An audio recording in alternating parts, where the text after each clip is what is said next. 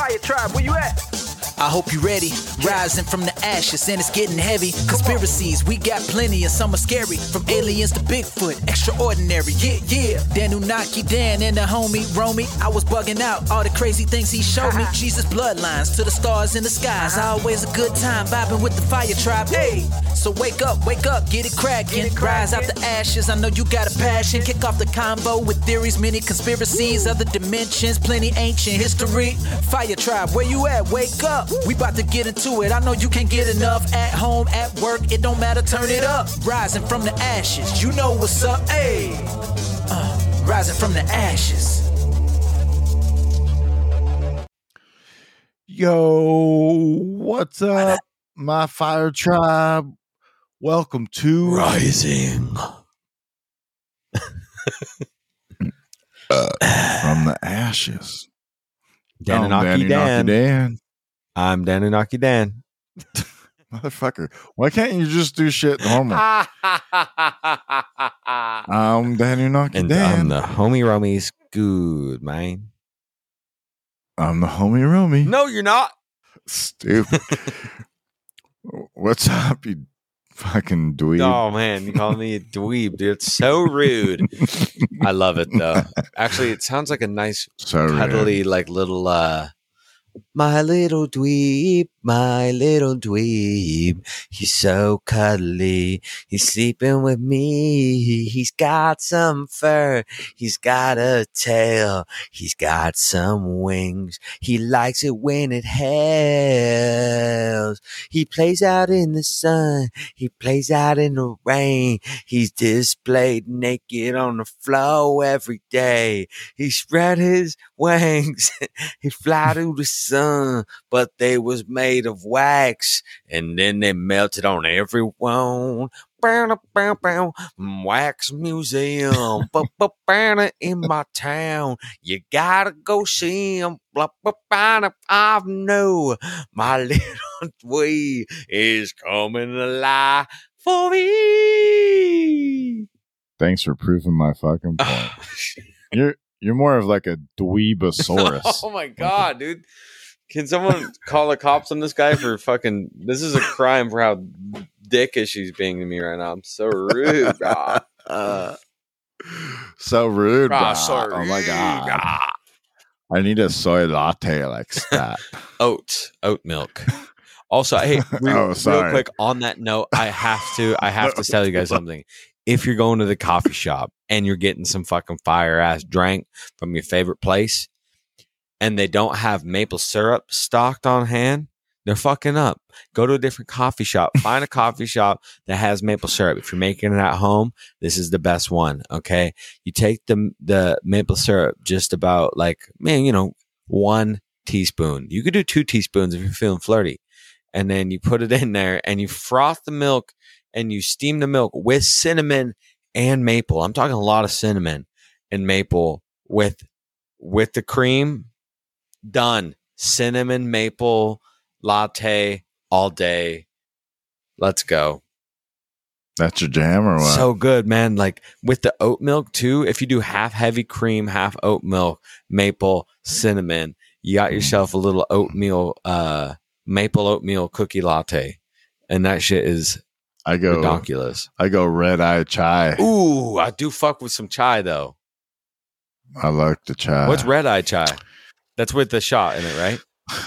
Yeah, they put espresso in it, dog. Nice.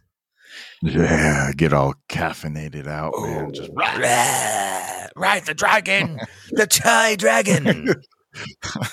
Yeah, dude. Hop on the Phoenix and go to work. Oh, that's it. We're coming out with Phoenix chai, rising from the ashes. Phoenix chai. And I want to do homie Romy sticks, man. What's a homie Romy stick? Herbal cigs. Herbal cigs? Yeah. Like weed? No, herbs, like flowers. Herbs? Yeah, I really? make a special blend of like mullein, rose hip, lavender, blue lotus, And you smoke and it? smoke it. What does that do? Makes you feel good. I'm working on it. I'm working on the flavor, but I will have it down. The flavor can be a little bit sour It's kind of like a soury smoke because you're smoking a lot of medicinal herbs. Or I might find a way to legally be able to sell it online, you know, with like CBD bud or something too. To kind of do like, but either way, I've always wanted to make, I call them hippie sticks, you know, like could sell a bunch of those. It'd be cool because, you know, it's fun to smoke. I love smoking stuff, and it doesn't always have to be weed. It doesn't have to be tobacco. It can be other things, you know, like let's open our minds to things we can smoke, you know. Smoke some homie sticks. Smoke some homie sticks. Oh. Brought to you by Rising from the Ashes. Act responsibly. Drive and smoke. So today on the show we have Emmanuel Kingman, my man, aka Todd Armstrong. Just kind of go over, you know, the basics. We talked to him about, you know, his coming to Jesus, his origin story. Yeah, origin story. Everybody has an origin story. And an orangey story. It's pretty fascinating. He's a fascinating person. We love him.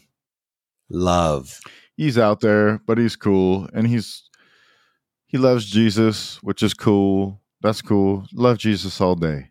I don't have to though. You know what I'm saying? Jesus, you know? I know Jesus got some. Jesus is not my homeboy. Jesus buys boxes from us, bro. But if you're cool with Jesus, that's all good, dog. That's all good. Ain't nothing wrong with it. My mom also loves Jesus. But yeah, so I have to love it. Emmanuel's great.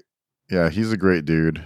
I really love his ideas because they're out of the box. He definitely thinks out of the box. And that's about it, you know. Also, make sure to go check out our new Patreon that we just put up. We're going to be doing special shows on there that you're not going to hear on our RFTA feed. The homie Romy has a new show. Expanded Understandings. And Danunaki Dan has a new show called Devil's Advocate. Oh, damn it. I was going to do it. And so those two shows are going to be on there. We're each going to do 2 shows a month on there. So that's 4 shows. All are going to be about an hour to 2 hours. We're not going to put any time limit on it. But definitely check those shows out. We're definitely going to put some extra bonus shows up on there too, because we are doing theme months. And so if we do an extra show or somebody wants us to come on and we do a show with them, we're not going to put it on as a bonus or a theme or into the theme month. We're going to put it onto the Patreon as a bonus show for the subscribers. And that's how that's going to go, you know? Also, we have some merch. We just opened a new merch store called storefrontier.com/Firetribe Inc. INC. And you can go on there, check out some of our merch. We got t-shirts, sweatshirts. We got tank tops, hoodies. We got all the good shit. We're trying to come up with some more graphics for t-shirts. So if you're an artist and you want to kick us some shit, please do. We'll give you a free shirt that we make with your logo design on it. And or whatever else, man. Yeah, man. We'll probably get some stickers going on in the future, but we'll have to use a different website for that. So we'll wait. But we do have a website coming out shortly. Hopefully it'll be up and going sometime early next year, if not sooner. And, you know, thank you all for listening. And thank you for your support, Fire Tribe. We hope you become Fire Tribe members. And we are going to be looking out for you guys and giving you extra content as often and as frequently as possible. We might even throw in a little extra solo show for you guys, you know. We're probably going to do some Fireball episodes on there too. If we go to any concerts or any shows, if we set up any meet and greet things, people that are members are going to be the first to find out about it on Patreon and have the first opportunity meet and to greet? those things. Yeah, aren't we trying to do that in San Francisco? San Francisco? I want to get that set up, but I don't know specifics on that yet. But we're thinking around March and set up a meet and greet and do a Tartaria tour. It might just be like a one night or one day type thing. It's not going to be forever, and everybody can just pay their own way. So we'll tell you where and when, and if you want to show up, you can show up. If not, me and homie and the other people that come with us are surely going to enjoy it. So, you know what I mean? It's going to be sick. We'll probably take some video and other stuff and, put it on the feed on the Patreon. I want to start making little documentaries. Trying that out. Yeah. Like, where we like do the screen share and narrate over it a little bit. Yeah. And put some music behind it over like stuff we think is interesting or certain topics. For some YouTube style videos, but on the Patreon or the website. Yeah, we want to do that because we want to, guys, we really fucking love researching and we love looking this stuff up and we love thinking about it. And, obviously, like, the more support that like you guys give by like, signing up for the Telegram and joining on Telegram group chats and any of this stuff, like it like lights a fire up in our ass and we're just like, holy shit, like, let's go. Let's figure all of this shit out and let's make a fucking change. Let's change the paradigm, shift it up, baby. Shift it up. Yeah. And as you can tell, Romy is a very fun person to hang out with. That's right. Crazy. Yeah. Well, wild card. You want to hang out. You definitely want to hang out at a campfire with him. You know what I mean? Real late night. Let's go. It's the wee morning hours. Oh, goodness. Yes. So what else is good, though, man? What's the deal? What else is good, dog? What else? What do you mean what else is good? Everything's good. True. It's a Fire Tribe Nation. That's dog. right. Yahoo! That's all. I mean, that's what we got coming up. That's what's good. You want to hit that fucking button? Whatever happened to that fucking button? R F T A news you can trust. What you got for us today, homie? You already know, baby. You already know. Yo, so this book, Handbook of Native American Herbs, a good day. By Alma R. Hutchins, has been my jam lately. No, it hasn't. Raspberry fig, baby. That's my jam. Raspberry fig. You know what, dude? I don't even like grape jelly, but I ate some grape jelly on a cinnamon scone. Ooh. It was actually homemade grape Pinot Noir jelly. Yes. And it was fucking amazing. Where was the scone? Was the scone also homemade from the same home? Yes, it was homemade. My girlfriend. Oh, your girlfriend is she's us. Amazing. Yeah. Amazing. Cinnamon scone. Amazing. I'm addicted to cinnamon. Okay. Anyways, here we are. I love trees. We all love trees. Trees are amazing. Trees are, and what Dan told us in the last episode that we did, when he brought up Chinese philosophy, wood is one of their 5 elements, which is fascinating because it's not one of the 5 elements in, I guess, what you would consider Western philosophy or sciences, which is, air, water, fire, earth, ether. I guess trees would be ether's related to earth, though. Yeah. No. Yeah, I've always wondered, it's like, what is earth? I mean, it's like wood and soil and stuff. So, anyways, trees are amazing, y'all. Trees. The more you eat, the more you sneeze. or probably the more you won't sneeze because it'll up your local immunity and it's going to be great. And so, yeah, anyways, I'm going to read a little excerpt here on birch, white birch to be exact. Not that I think there's really much other birches, colors. There might be a red birch.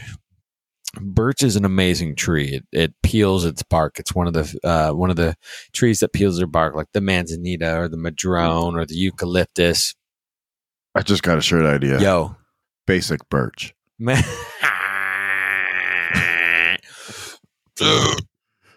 Whoa, sorry. Enchiladas. Basic birch. Basic birch. That was a shirt. basic bulge. Don't be a basic birch. Or do, because birches are sweet, so like maybe do be a birch. You know what I'm saying? Don't be talking snaps on my birchies, B. If you're talking shit on my birch, and I'm gonna come over and perch upon your porch, man. I'm gonna get you. I'm gonna hit you when you're snoring, man. When you're sleeping, I'm gonna get up on your motherfucking bed and punch you right in the esophagus. Shut up and read. All right, here we go. Birch, Betula alba. Nearly 40 species of the Bouticalae. I just fucking butchered that. Family of trees and shrubs are given the common name of birch. This is an ancient tree.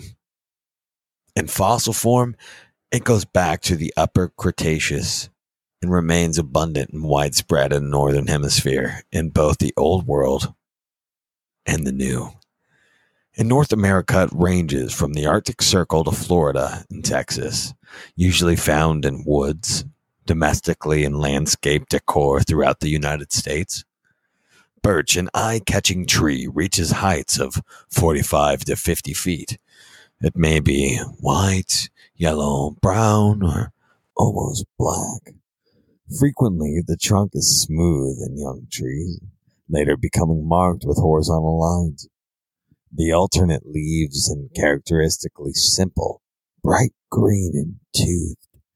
The flowers develop in worm-like catkins of two types. The staminate appear near at the end of the branches in late summer or autumn and elongate the following spring into pendulous structures, exposing the brownish bracts. The minute flowers are located in the axils of these, seen in the temperate zones in April and May. The ovaries mature into a minute winged nutlets that are scattered in autumn. You're a fool, man. You're a fool. Sorry, Can't you read that right? what do you dude? mean read it right? So, it's like we're playing a game. You ever played that? There's like this game where you like, it's kind of like Cards Against Humanity, but you like pick a card and you have to read it in that accent. Beautiful. I love that. No, I reading in character helps me focus more. What character was that? You know, it's just like the stern cigar guy. Oh, Yeah, I okay. got a glass of bourbon. That makes more sense. Glass of bourbon with a All right. cigar. Kind of like Yeah. wiggles his eyebrows as he talks. Oh, and they're super hairy, and they're like worms. They're like little caterpillars on his head. They're dancing.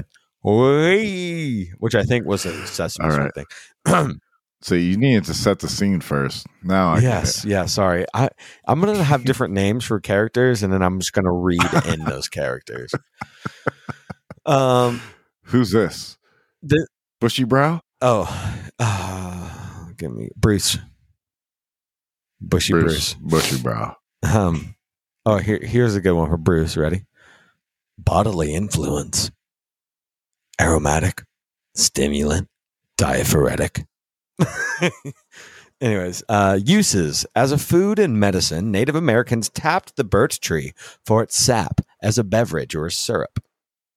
Oil of wintergreen is distilled from the inner bark and twigs. The common birch has a purpose in our family of medicinal trees. When we see them used for landscaping, we may like to remember with pleasure their additional healing properties. Traditionally, the birch is appropriate in treatment of diarrhea, dysentery, cholera, and all maladies of the alimentary tract. The natural properties are cleansing to the blood, and it is used specifically for rheumatism, dropsy, gout, stones in the kidneys and bladder, and to expel worms. To dose yourself, a teaspoon of the leaves or bark, or both, infused in 1 cup of boiling water for 15 minutes. 3 to 5 cups daily. Mixes well with other herbal teas. Externally, drink the tea freely when troubled with boils or skin eruptions. Oh, those skin eruptions. The oil of birch is applied to the skin for eczema and cutaneous diseases. The tea is effective when gargled for canker and mouth sores. Okay. Russian experience. My favorite. Birch is an inseparable from the Russian people, as it is their most poetic tree. The birch is known to every Russian throughout history. Literature, poetry, songs, art, and fairy tales. They consider it the most attractive and beautiful of all the trees in the world. Besides having emotional and spiritual popularity, the association of birch with folk medicine goes back to the oldest tale of Russian history. Folk medicine. You need to go back. You need to go back to theater school, Doc. For centuries, folk medicine has been used in. Sorry. Okay. Go back. Reel it in. I did this last time too. Okay. For centuries, folk medicine has used birch in many preparations for therapeutic results. Long, serious conditions being cardiac dropsy. I just skipped multiple lines. I'm so sorry. I am absolutely terrible. We should edit all this. Get to the point. Okay. For centuries, folk medicine has used birch in many preparations for therapeutic results, long before clinical recognition and approval in 1834. One of these serious conditions being cardiac dropsy. Birch buds gathered and preserved with vodka for out-of-season use is an invaluable home medication. This is used for colds and pain, rheumatic conditions, stomach ulcers and pain, vitality and blood purifying, an appetizer, an avitaminosis, liver and gallbladder, to dissolve stones of kidney and bladder, and for many other individual complaints. Wow. I'm going to have to get me some birch tincture. That sounds amazing. Use it for coughs and such, rheumatic things. Birch charcoal, used as an absorbent in cases of poisoning, gas bloatage, and indigestion. Birch sap in the spring is prepared as a tea and is considered prepared. Shut the fuck up. Birch sap in the spring is prepared as a tea and is considered a vitamin treat as a tonic for anemia, gout, scurvy, rheumatism, etc. Externally, extracts of the leaves, buds, and bark is applied to ulcers, wounds, boils, eczema, and all skin conditions of broken and unbroken surfaces. Rheumatic, pain, swelling, and albuminuria. Russian history and life are unthinkable without the steam bath, or banya. Once a week, this is the accepted routine. These stout-hearted people prepare the room by placing leaves over hot rocks. This expels the cleansing vapors of the moist heat as hot and as long as a person's health will stand. Fuck yeah. See, this is another reason why I fuck with Russians. They just love steaming and like sweating. I love that too. I'm definitely Russian. And Russians excel in physical endurance. That's right. We do. You sure ain't rushing through this reading. When perspiration is established, if the leaves were not placed over the rocks, a Borisovy Venik birch broom is used to vigorously thrash the body. They know any trouble we've taken care of, whatever it is. If the person can stand the heat and the thrashing of the birch in our condition, we can do something similar, but not as severe. Boil 2 to 5 pounds of leaves with enough water to cover 1 to 2 hours in a pillowcase or cotton cloth. Place this in the bathtub with enough hot water to reach the waist when seated. Drench the shoulders and neck and arms for as long as you feel comfortable, thus using the bag of leaves like a sponge. And in this case, your heart will be your doctor. If you feel weak or relaxed to the point of falling asleep, get out. This type of herbal bath done once or twice a week for 30 times consecutively will prove most beneficial for internal and external complaints, as the proper function of both will be improved. Wow. Okay, that's really fucking cool. And I'm glad I didn't read that before I read this to y'all, because something y'all know about me is I do love baths and I take them a lot.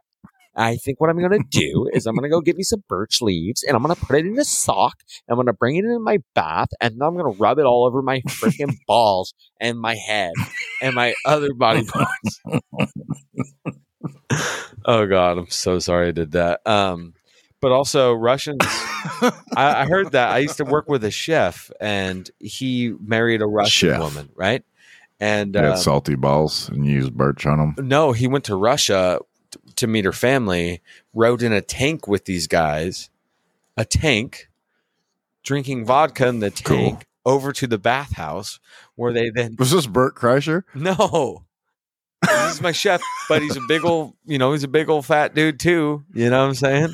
And they get to the bathhouse and he's just like, yeah, dude, they fucking take birch branches and they whip you with it while you're in there, while you're sweating. Whip it, kid. Isn't that crazy? Crazy, dog. Crazy. So man. Birch, it's a multi-use thing. Do it, love it. You know what it looks like, and if you don't, go find out. Here you go. I'm done. Okay. Well, today I got a book called The Jesus Mysteries. Was the original Jesus a pagan god? By Timothy Freck and Peter Gandy. I'm going to read this little excerpt here from the book, and it's called Mother of God.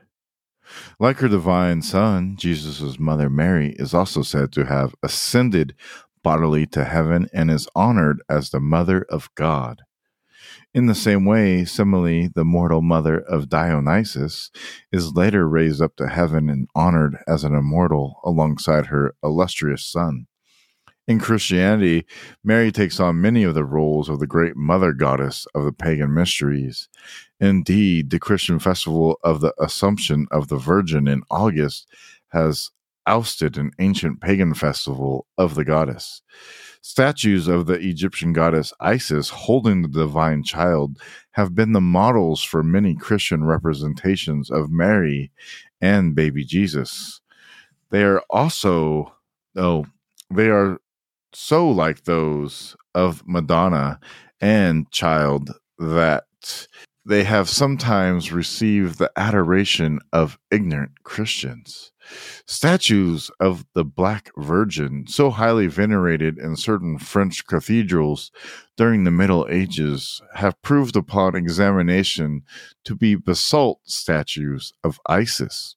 Talking of the influence of the cult of the Egyptian goddess Isis on Christianity, one authority writes, her stately ritual with its shaven and tonsured priest, its matins and vespers, its tinkling music, its baptism and aspirations of holy water, its solemn processions, its jeweled images of the mother god presented many points of similarity to the pomps and ceremonies of Catholicism, and to Isis in her later character of patroness of mariners. The Virgin Mary perhaps owes her beautiful epithet of Stella Maris, Star of the Sea, under which she is adored by tempest-tossed sailors. It was very early tradition in Christianity that Jesus, it was a very early tradition in Christianity that Jesus's women followers, rather than the male disciples, were the first witnesses of the empty tomb and the resurrected Christ. In the original ending of Mark's gospel, it is only Mary Magdalene, Mary, the mother of James, and Salome who see the risen Jesus, a tradition that the pagan critic Celsus acknowledges. According to another early Christian tradition, all three women are called Mary: Mary Magdalene, Jesus' companion, Mary his mother, and Mary her sister. In the Gospel of John, the same three Marys are pictured at the foot of the cross. The fact that they were given three Marys is a clear indication that we are in ancient mythological territory. It's the three witches. The triple goddess. The three what? Three witches. The triple goddess was a familiar figure in the pagan world. At Eleusis, she appears as Demeter, Persephone, and Hecate. We find her appearing as the three fates, three charities, and three graces. Like Jesus, Dionysus is often associated with three women followers.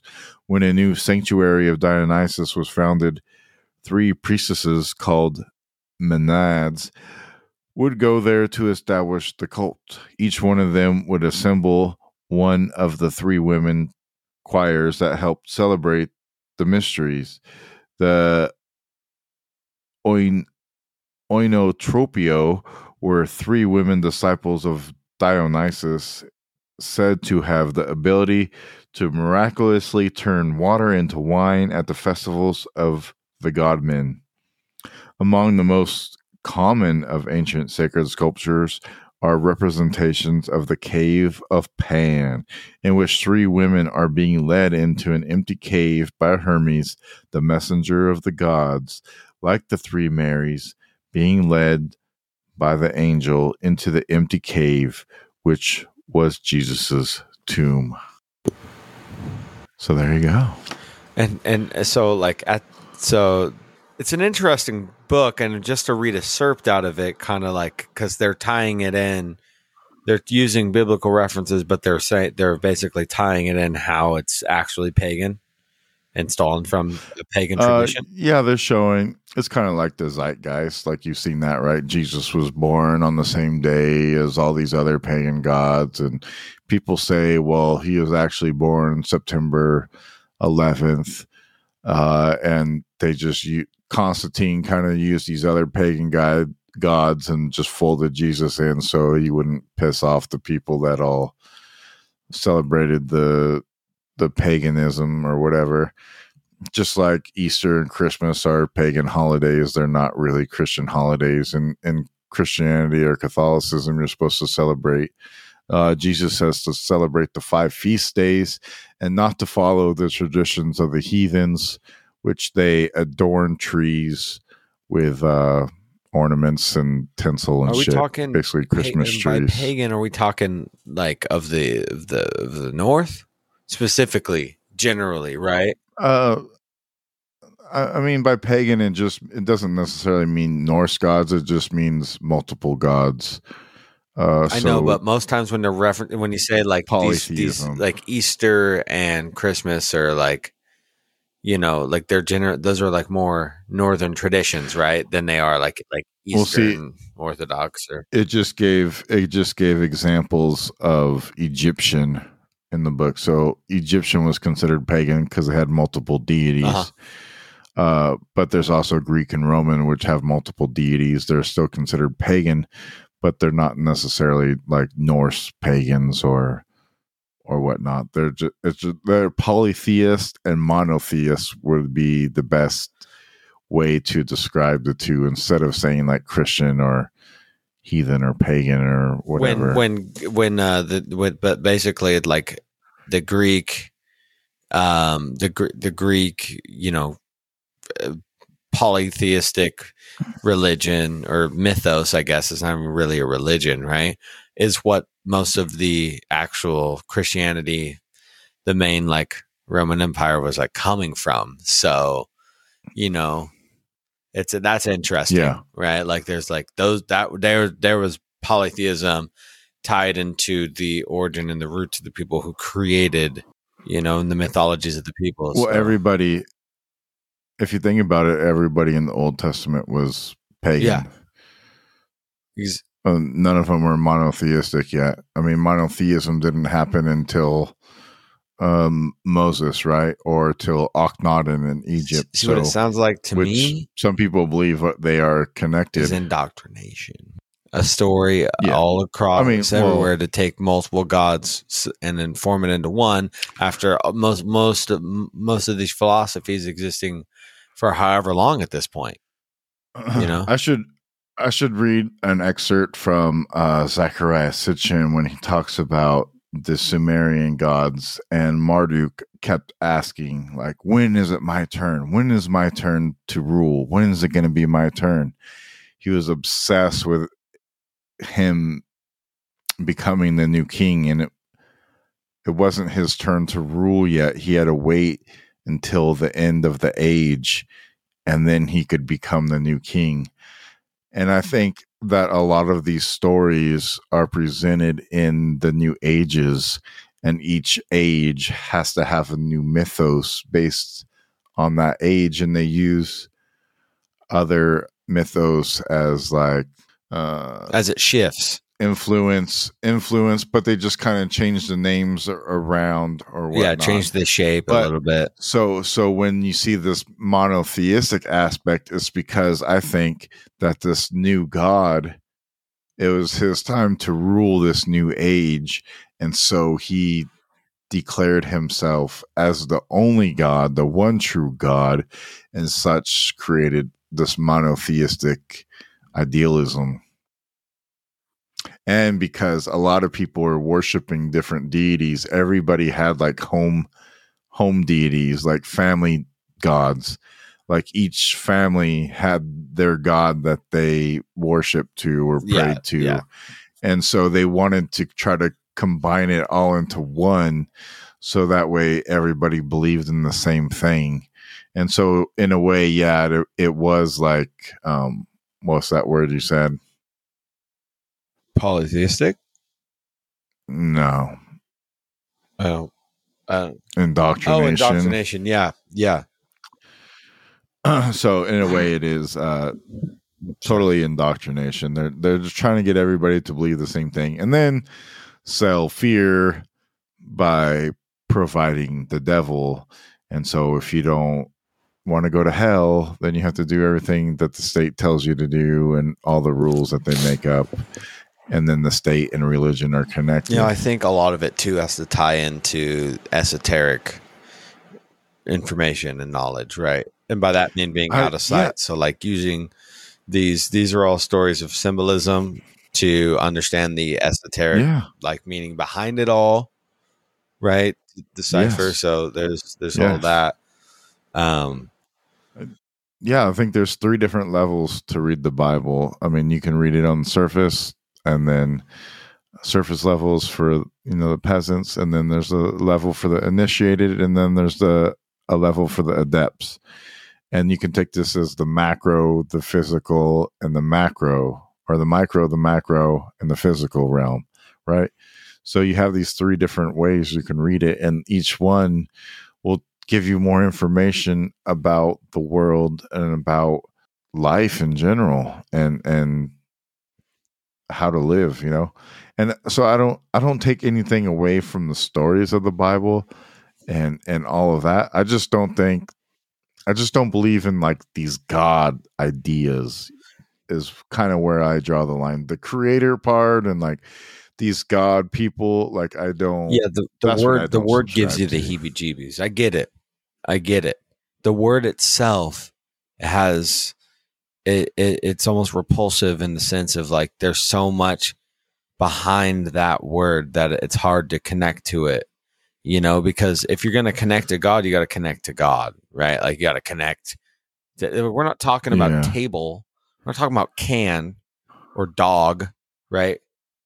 Or, we're talking about the word God, which is one of the biggest words. I mean, it's one of the smallest words, right? But it's one of the biggest words of all time. I mean, we're talking about one of the biggest concepts, the biggest concept. The biggest concept. So yeah, like I get it. I get where you're coming from. It's, I mean, and that's good on you. Good on you, bud. You know? Well, yeah, and I think a lot of people can define God in lots of different ways, and so it's I guess it's like personal, whatever God is to you, because it can be so many different things. But for me, like, I just don't think that there was a human personification of God. I think God is like a consciousness, or just nature in general, and nature has its pattern, and this pattern just keeps on fractalizing out. And, yeah, it's just the life force. And energy. we understand it as math and angles and geometry and stuff, but that's just the natural pattern of the universe, and that's what God is to me, in a way. So when you personify it, I that's where I'm like, I like it's all God. We are all God. It is all God. Everything is, it is the all existent life force energy. Yeah. I like the stories. I love the stories, and I think the stories are good, and they can help you in life. I appreciate that. Understanding, and I don't think the Bible is complete bullshit. I think it has some historical relevance, and I know. So, I mean, yeah, I don't just like hate the Bible or something. I'm not a Bible basher or whatnot. I just don't believe in worshiping a deity. Yeah, I mean, like, think the Christianity came out the time of the Roman Empire, coming and basically starting the New World Order. So, like, it's indoctrination. Anyways, something else. I'm gonna jump off this topic and jump into this one real quick. All right. Alchemical cosmology, right? Benjamin Balderson was talking about, in an electric universe model, the sun is the positive and the moon is the negative, and the anode and the cathode, and then we are the energetic force from that, right? Mercury. So yeah, exactly, to store it. And there's always red Mercury. It was beautiful, but then in the flat Earth circles, right? A lot of people are on the tip that the sun and the moon are the same size, right? That therefore they can explain eclipses and stuff that, and so that these are the same size. And then I was thinking, I was like, wow, how interesting would it be if our planet could have the sun and the moon being one's positive, one's negative, but they are the same size, as opposed to one's so much bigger, and then going in and protons and electrons, dog. Okay, go more about what. Well, so a proton, right, has a positive charge. It's an atom. In the atom, there's a nucleus, and you have protons and electrons.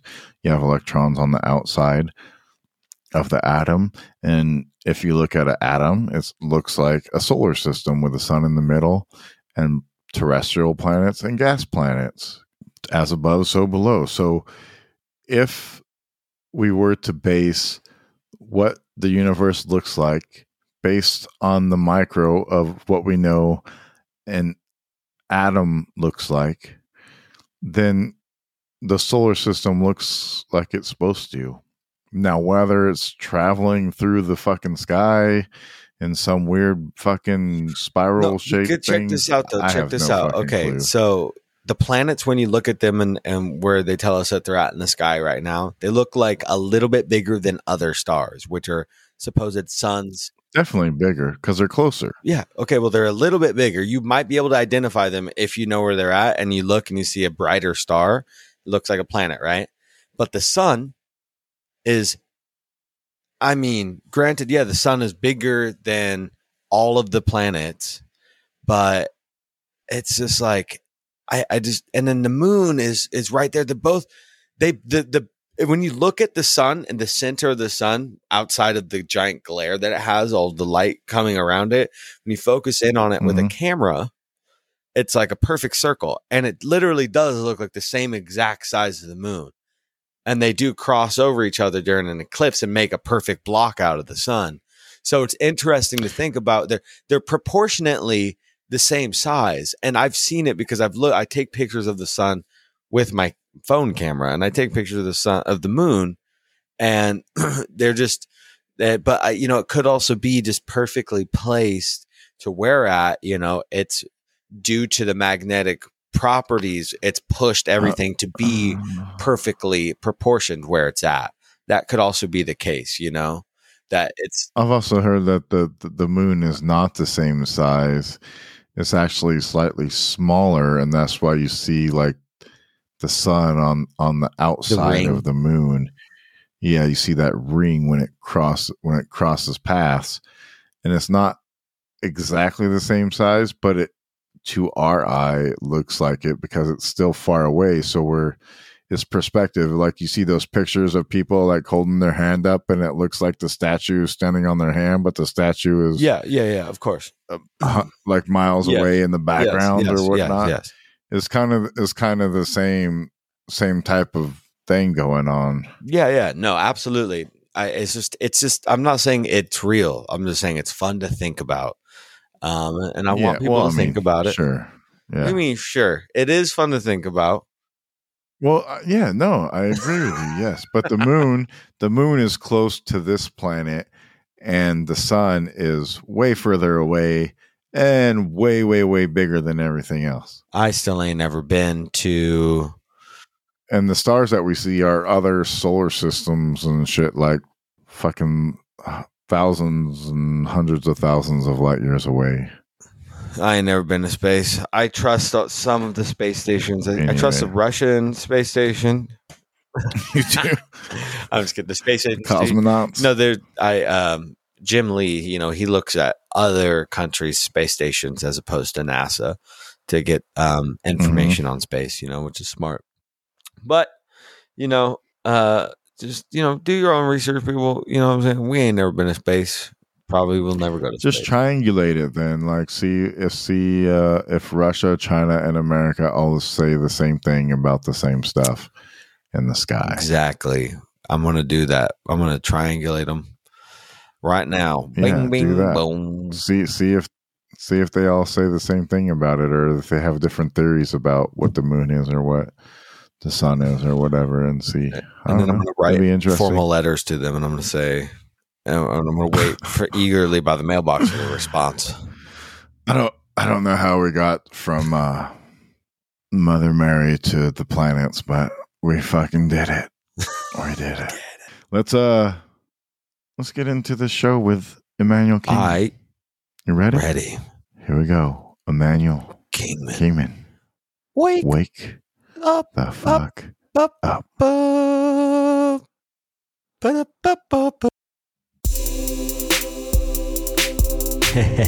Hey everybody, thank you for tuning into today's show.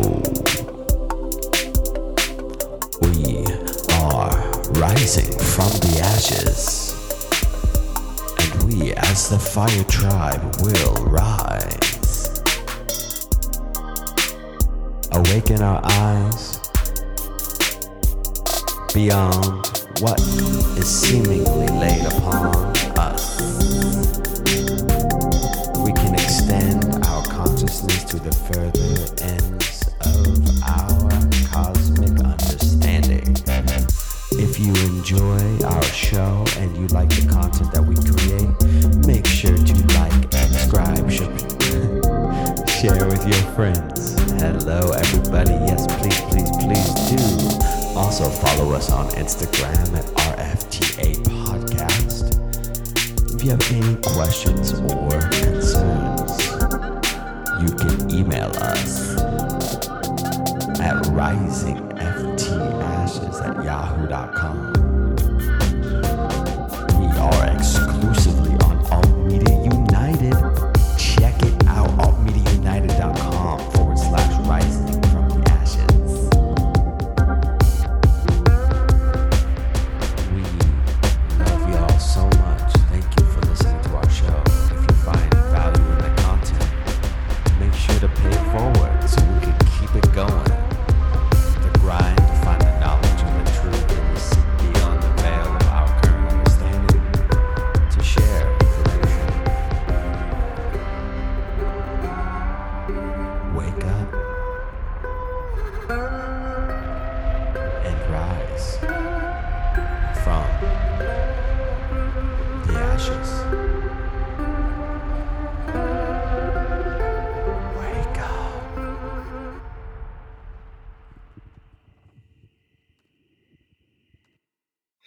Hello, everyone. Welcome to Rising. From the Ashes. I'm Dan Unaki Dan. And I'm the homie Romy. Hello, everybody. And how the fuck are you? He's good. Roman's a little stuffy. He's a little stuffy, snuffy ufflegus. I'm a stuffy boy. Yeah, I'm like the stay stuffed marshmallow man. You know, full of Kleenex and residues. Well, you know who's not stuffy? Emmanuel Kingman. What's up? Hey, Emmanuel? how are What's you? going on, gentlemen? How are we? We're good, man. We're good. Just, being ridiculous as always. Yeah. That's the fun part of life. You can't be serious all the time. You got to have fun doing something. Yeah, man, for sure. So, Absolutely. how's it going, man? What you been up to lately? A lot. Looks like, huh? Yeah. I've been, man, it's been so much with the podcast. Things just kind of line up when you're doing things. I mean, you guys saw what happened. Yeah. Tartaria month just kind of happened upon you, right? Yeah. Well, it kind of Yes, happened upon other podcasts as well. I saw the Great Deception podcast. He did a bunch of great breakdowns on stuff. I've been doing He's great. my own type of stuff with Tartaria, and it's so much is happening right now with us all looking in that direction and pulling away the veil, and it seems to be thinning very, very quickly. And as we get deeper into that, it's so funny that the rest of the world is starting to have the veil on the flu that's been lasting the last few years. The veil's being lifted on their eyes from that. So it's like, are we causing that because we're getting closer to the truth, so they're getting closer to the surface truth? It's all very as above, so below. That's super interesting, actually, to think about, because the timing of when Tartaria started to break out around like 2018, I think it was, like when people like started to find it as podcast topics and whatnot. And then you look at the age of whatever that we're going into here, this age of Covidius minimus, right? Oh, I was speaking on like a pandemic play out route. That there is this. It's almost. It's seemingly suspicious that they did come together in the timing, but it's also very beautiful, and I think there's the number of truth seekers rises each day. Yeah, well, did you guys see that the NIH just put out a study saying that COVID-19 is linked to 5G? Oh no! Yes, the NIH on a government website. There's an opposing one of that I wouldn't necessarily call it opposing, but it's also by the NIH, who, let's not forget who the head of the NIH was, who was the head of the, we're not going to go into Sir Ouchie Fauci, but anyways, he is the head of the NIH, and they put out a study that said CBD can and will cure COVID-19. And I said, who has stocks in some cannabis farms that's on a corporate level? Because that's the only fucking reason you find a deep state National Institute of Health doing big platforms on CBD and COVID-19 having relations at all. Delta 8 came into my awareness.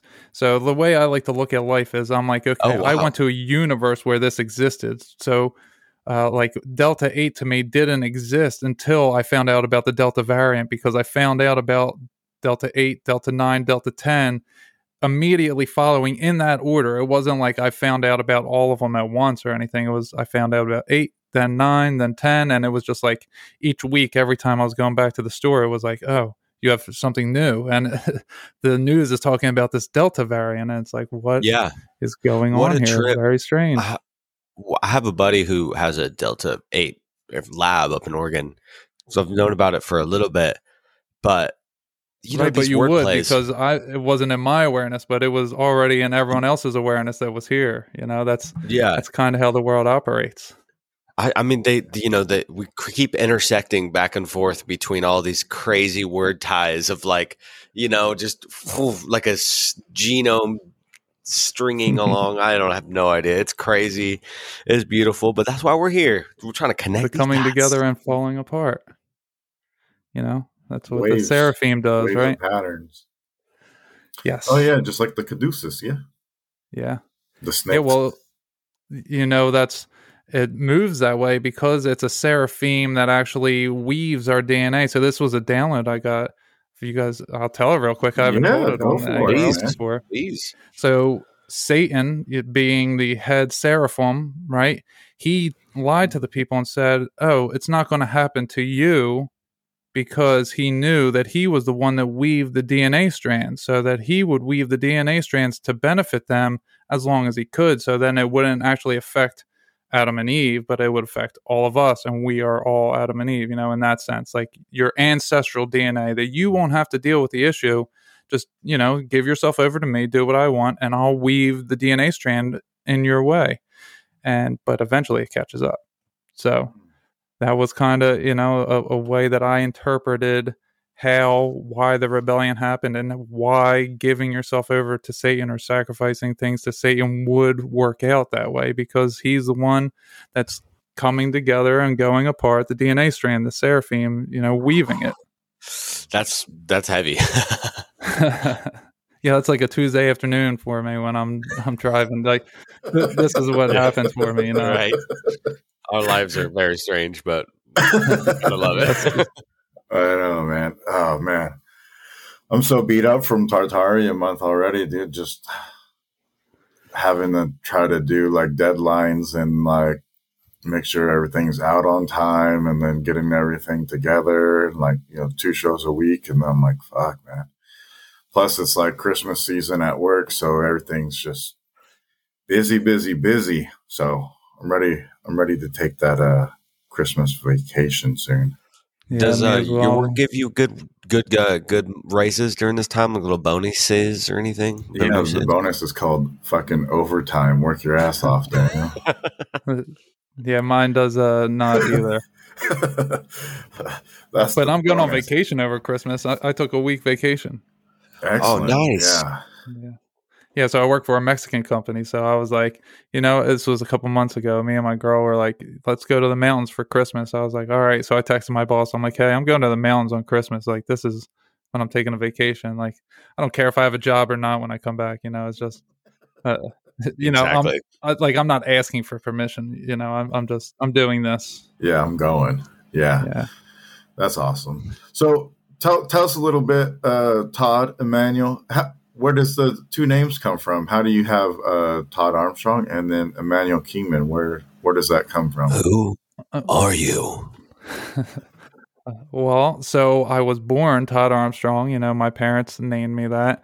And then Your birth name. Yes, my human birth name. And then when I was reborn, Jesus named me Emmanuel Kingman, or my higher self, as I say sometimes, named me Emmanuel Kingman. So there's been like this transition that's happened to me, and you can see it over the life of my podcast. You can go back to the very first few episodes and even the first few interviews and all that. I mean, the first 40 episodes, I was one person versus now, I'm so different. So you can see the transition happen from me as I become more comfortable in my new role. It's metaphorical speaking and also multidimensional the way that it's unfolding. So, interestingly enough, how I found your podcast is I was researching Tartaria, and nice. You had what's that dude's name? Andreas Exertus? Yeah. Oh yeah, he's great. He was going to be on the show, and then he got tied up with some things and couldn't make it on 2 different times. So InfoWars. He got tied up once for me, but not the second time. We let him off. We let him off the hook. We let the fish off the hook. But I was listening to some shows to try to get an idea about him and what he talks about, so we could do a show with him. And then I started listening to your show, and then Andy was like, "Dude, I'm going to be like a co-host with Emmanuel Kingman on his show Goodness Over Darkness." I was like, I don't know that podcast. And then he sent me like a link to it, and I was like, "Oh, Godcast, I know that one." I didn't even realize it was called Goodness Over Darkness. I thought it was just called Godcast, and you talk about Jesus and stuff like that, Well, yeah, it's Godcast, the Goodness Over Darkness podcast. Yeah, so that's good. I realized that's God. after I made the name, Yeah, it's. I mean, so it has the initials GOD, Goodness Over Darkness, and cast for podcast. So it's kind of like the whole thing's shortened. But the way that I named it, I could see that it's much more difficult for people to find. I have a colon in there. It's Godcast colon the Goodness Over Darkness podcast. But I also understand that I'm not meant for everybody. So God made it a little more difficult for people to find me, because if you want to find it, you have to actually look for it. Yeah, For sure. I think that's important too. When you're going through a spiritual awakening, you generally will have to dig deep for the things that ring true to you. And that's going to only just get like real people on your side. And that way you can have real things happen and not try to fill a facade earlier or fill a facade. Because earlier when you were referencing, your shift and transition, I pledge that to be very true, that this, we lived the life of caterpillars, and we cocoon and we butterfly and metamorphosize into who we're going to be. And it's a beautiful thing. However it happens, it doesn't even matter. Just let it be, baby. Just let it be. Sorry. Hey, you're still a youngster too, huh? Aren't you in like your 20s? No, I'm going to be 32 tomorrow, actually. Oh, okay. It's your birthday week too, huh? Yeah. Happy birthday to thank you. And you guys are going to be on Birthday to you. You guys are going to be on a roundtable this weekend with me on Breaking Out of the Box. Yeah. Yes. I love it, dude. I was like, what? Emmanuel wants us to be on Breaking Out of the Box? I thought Emmanuel's in a box. Are you looking for an escape route? No, we all are. That's what's happening. We're going to break everybody free. Excellent, man. Yes. Yeah, we're looking really forward to that. We love doing these group shows. They're so fun.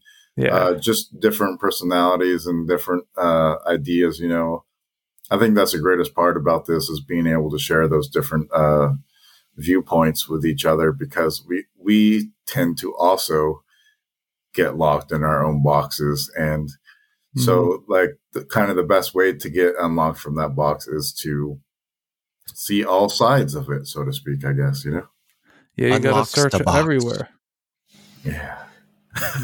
So you mentioned that God gave you the name Emmanuel Kingman. How does that come about? Well, it's interesting. I did say Jesus, so it's interesting you call Jesus God. So it's good that you recognize. Beautiful. So what happened is, so the way that I first told it was that it was my higher self, but I've since come to realize that it was always just Jesus. I didn't understand it when I was more of the physical mindset of this is a physical reality only. As I grew in understanding that there's a physical world, then there's a emotional world, then there's a mental world, then there's a spiritual world. So the higher self lives in the spirit world. So as I, climb in these stages, I'm thinking that, oh yeah, that's my higher self. I didn't understand what a higher self meant. I don't think that many people do, because it is so foreign to being what we are. Even people who speak about it, like myself, still, I'm learning it's more than I had thought it was. And maybe it's another level of it. Maybe, when I first connected, it was just to the state that was just above me. And, as I got to the emotional state, and then it was in the mental state. Then I got to the mental state and it was in the spiritual state. Maybe it does that. I don't know. But what I understand now is that Jesus renames us. And this happened. This is actually a Christian thing that happens. I didn't know about this. Jesus renames you as you are written into the book of life, and he gives you a new name, and you're not in the book of life until you're given that new name. So when Jesus, the human, says he can only go to the Father who has been born again, or something to that effect, I knew of that saying, but I didn't know that it was another thing where they talk about having to be renamed. So what I understand now is that it was Jesus who gave me the name Emmanuel, and the name Kingman came to me because Emmanuel, it was hard for me to accept. This was a battle that was going on with myself. But as I was facing myself through meditation and everything, it was like, okay, I know what that word means, but it's not me. I want that to be clear with everybody. You know, I don't think I'm the second coming of Christ or anything to that effect. I know a lot of people think that with the name Emmanuel, you know, it means God is with us. It means that he is here with us, that Jesus is God. So that was coming to me for about 2 months. And I was like, this is weird, you know, taking on a new name. I don't know how I feel about it. And then one day I'm contemplating it in my truck and I look over. So the voice tells me, you know, look to the right. And I look to the right and I see Kingman Drive. And I was like, what? Is that my last name? And he was like, you got it. He was just like, you want it to be your last name? And then I was like, all right, well, let me look it up. What does king man mean? I don't want people thinking that I'm the king, you know, I'm the man king. So I looked it up and it means one of the king's men. And I was like, okay, God is with us, one of the king's men. Okay, I was like, I'm comfortable taking that name on, because once you break it down, it's like the same thing, really. Like I-man-u-l, like I-man, U-L, you God, I'm man, and together we are Emmanuel. Excellent. That makes sense. That's all phonetically just right on point with the name too. I love it. I never thought about it. That's beautiful.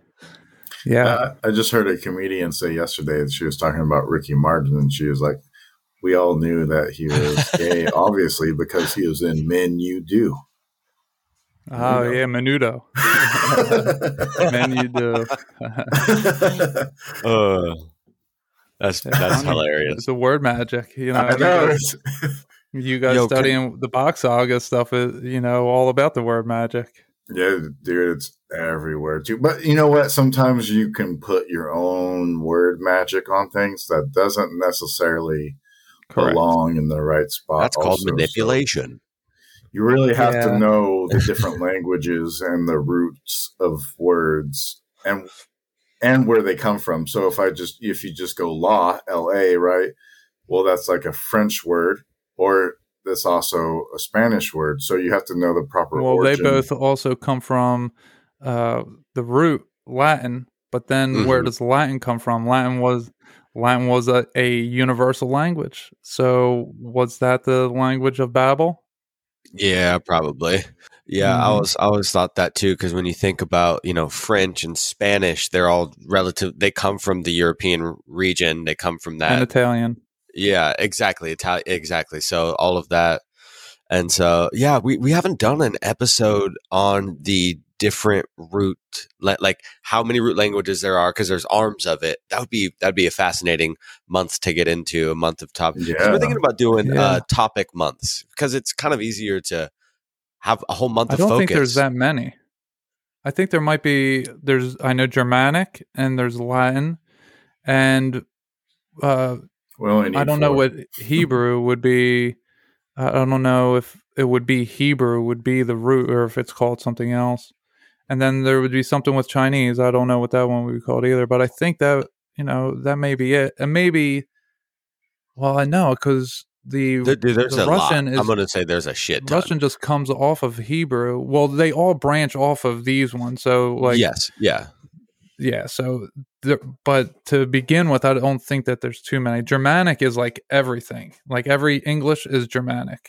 Yo, Emmanuel, I had, when you said something earlier, it kind of sparked this question, and I wanted to form it in a sentence question here.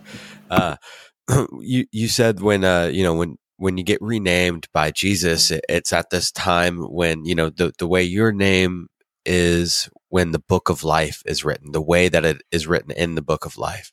And that's really interesting to think about, because it almost sounds like a form of simulation theory, right? Like if you think people talk about simulation theory, they're talking generally about the Matrix and like on a technocratic level.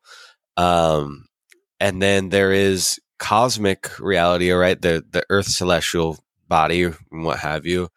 But, you know, and then if we were created for a purpose, with a purpose, that put us in a form of simulation, right? Yeah, well, so I don't think that there is a physical simulation, but there is definitely it is a conscious simulation. This is essentially a dream, And I think we're like the furthest, we're the point that is in between being a conscious being and just being here. You know, like an animal, they're conscious, they have consciousness, but they can't really do anything. And then lower than that, they're the next highest. Then you have plants, then you have cells, and it breaks down from there. But if you look at it, we are the bridge between physical life and angelic life, if you want to say those terms, you know, the heavenly realms, if you will, heaven and hell, physical creation and the conscious world. So we come from dream upon dream upon dream, that I think that we are in a simulation in which we are in the mind of Jesus Christ. We are the body of him. We are all the tiny cells of his mind, and he is asleep, and he is dreaming the best life to live, and he's playing out every single possible scenario that ever could be in his mind before he wakes up from his dream, and then he lives his life. Maybe he's born into the world. Maybe it's not a dream. Maybe he's a baby in a mother's womb, and he's going to be born, and he's going to know which life to live, because in the simulation, in the mother's womb, in the mother's matrix, everything is safe to practice whatever. That sounds galactic. Yeah, well, I think it is. if you ever look at the Milky Way, it looks like the inside of a woman's vagina. If you were to be inside of it and looking down, go ahead, pull up a picture of that. Just type in Milky Way galaxy, and you'll see it's pink. It looks exactly like the inside of it's a slit. So what are we talking about here? Are we talking about Jesus in a galactic celestial form that could be considered Gaia? Or are we talking about the Jesus that supposedly came from Russia and the Nephilim? Or the Jesus that we know about in the Bible itself? So here, I'll blow your minds again real quick, because this just came to me over the last few days. We love getting blown. Well, I don't do that. Actually, Our mind, Emmanuel. Where's your brain at, man? Come on. Where's your... All right. You got me. Using the upper head here, sirs. Okay, so the way things get revealed to me anymore, it's so complex that it breaks it down to me in days that I can really get a grasp on it, you know, a piece of it at a time. So this latest thing was Jesus Christ as man. Was Jesus Christ one singular man? The answer is no. The answer is Yeshua was the head of the body of Christ. So we are all the body of Christ, right? We are all the cells. I think we talked about this before. We are all the cells of God. So we all have our own designation. If you think of us as a football team, there's a quarterback, there's some linemen, there's a running back, there's a wide receiver, there's a tight end, there's a defense, there's special teams, there's coaches out the wazoo. You know, there's so many different people and so many different places that you need it all in order to fill out the entire spectrum of a team. So Yeshua was the head of the body of Christ. If we could imagine that there was one cell leading us all, but equal to us in every way, it was Yeshua. Jesus Christ was not Yeshua. Jesus Christ came through Yeshua. So this is the Greeks. They did not say the name Joshua. They say the name Jesus, because we have kings all over the place. Spanish-looking guy. We have a guy in Russia. We have, like you said, maybe some giant that looked this way. So we have what is going on is there are many different kings all at the same time who all look very similar, but they don't want to be known as their name. So they say the name Jesus Christ. Their God is who directs them. So they go by the name Jesus Christ, and they're all depicted all over the world ruling at the same time, and they look very different. Some are white, some are tan, some are black, some are Spanish looking, but none of them are one man. None of these tales are about one singular man. Many of them are about Yeshua himself doing many, many of these, but it is not all him. This is why when Christ resurrects, and they don't recognize that the gardener until later on that was Jesus that just walked by them, but they didn't know it at the time because they weren't used to seeing more than one in at the same time. But they all have this general look of, longer hair. It's the look that I have right now, right? But it's not me that necessarily made myself look this way. If you look at pictures of me from years ago, I looked very different. I was very heavy. I lost 100 pounds. I was also very, very skinny. And, if you can look at, I have a picture of when I was super skinny, then super fat, then last year, 3 different people completely. I changed completely. So I have garnered this look as I get closer to Jesus Christ, and it's making me realize that we start to look like our Creator as we let Him do His will through us. So it is just, this is why we have so many different photos, and everyone's like, oh, well, that's a bunch of white guys, but we know in the Middle East, Yeshua would be black or more darker skinned anyway. And it's like, yes, of course. He looks like all of us. We all have the image of God. You ever hear the angel of the Lord? This is also Jesus Christ in angel form, but there's many of them. There is so many angels of the Lord because they're all Jesus Christ reproducing themselves over and over. And I talked about this on my appearance on Zero with Sam Tripoli. I just didn't recognize it at the time of what I was saying, but I said we are all Jesus, and that we all, like, when I see there's so many Jesuses all over the place, just with everybody at once, they're all angels of the Lord. And it is the image of God that we see when we take psychedelics, there's many different ways where we can see the image of the Lord somewhere, but as soon as we see it, we know it, and it is Jesus Christ. Long hair and beard, usually, like, especially white guys, long hair and beard, they're just they look like Jesus a lot. They're the depicted version of Jesus.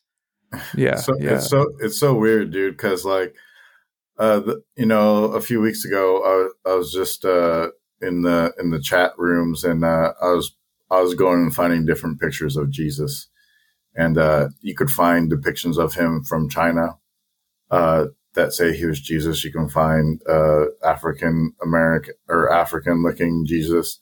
You can find white Jesus, whatever, even Buddha.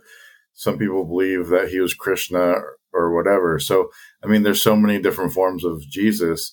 So it's very interesting that you say that he was all these different forms in different places, teaching everybody.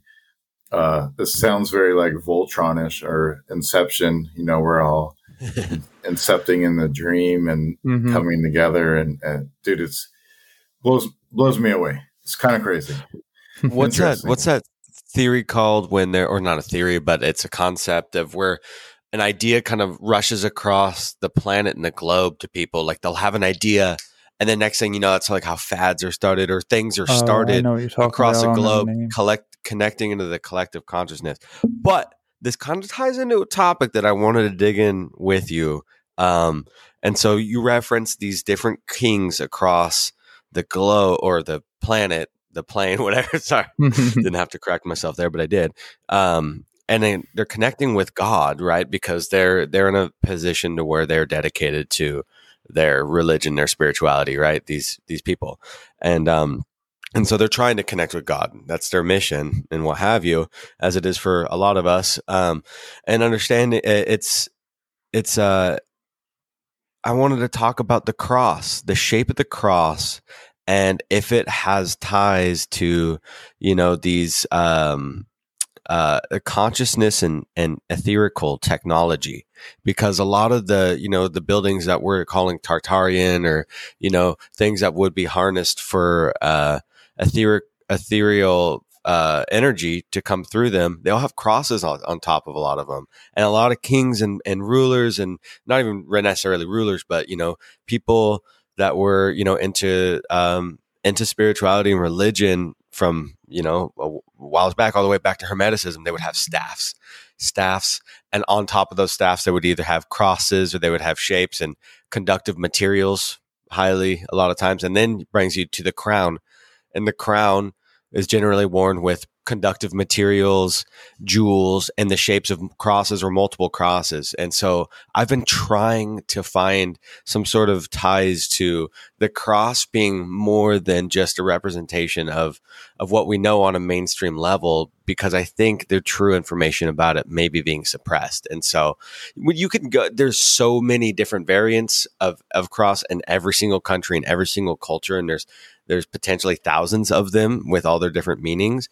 But I think it's because it all comes from that one pre-flood culture, that time and place, like Atlantean time, and when the world was just different, the golden age, if you will, this time, this period. So I wanted to see what your take is on that, and talking about maybe Jesus in this like lens on pre-flood and Earth as this like potential time in like a golden age period. Okay. Well, there are many, like you said, many different uses for the cross. So I would take religion out of it completely. Religion, everyone listening, religion didn't exist before the last reset. It did not. No religion existed. Okay, but I do want to say Yeshua was probably the one who was hung on the cross. We were just finishing talking about that. I think Yeshua was the one who was doing many of the things. He was the one that suffered, and he did those things for all of us. So I don't want to take away from that. But so getting to the T, why was he hung on a T? Why was he hung on a cross? And then we also have all these energetic meetings. Like, obviously they were doing this not to many people, but they were hanging people, crucifying people on crosses. Mm-hmm. Why is that? It's a strange thing. I played with the idea before that, someone that above this place, there's big letters that say plain T, and someone read it and said planet. And they, then they told us we're on a planet, but we're on plain T. So it's very interesting, how wordplay works out that way. So the cross, what does the cross represent? Because it does represent all these energetic properties, like you're saying, and there's so many different variations of the cross, where you have the bag on top, where it's a cross, but on the top it's like a bow, not a bag, but a bow that you could like carry. Or the Anki. Yeah. Anki. Yeah. Sounds like Inky. Right, it does. So, so you have many different forms of it. So, to me, it's definitely has something to do with energy, but it has something to do even more than that. So, like I said, if we take religion out of this completely, and you fold up that cross, it is a cube, right? Now, the Bible. So, if we take religion out of this completely, the Bible is a story that was happening to these people all throughout history, and they would add on a book here. Every generation adds on a book. Someone was divinely inspired every generation, and that was their history book. It had nothing to do with religion. It had everything to do with warning us against allowing the technology into our universe, to keep the box unfolded, have the cross, and we would have the energy running through as we needed. But once we go to the cube, once we fold up that cross, then no longer will the energy be swirling around. So I think that it probably has more to do with that than anything else, and that is my opinion. But I think it all stems from that. That blew my mind. It is an interesting thing. Cube, being something I folded should up as a definitely cube. Look up. What was that?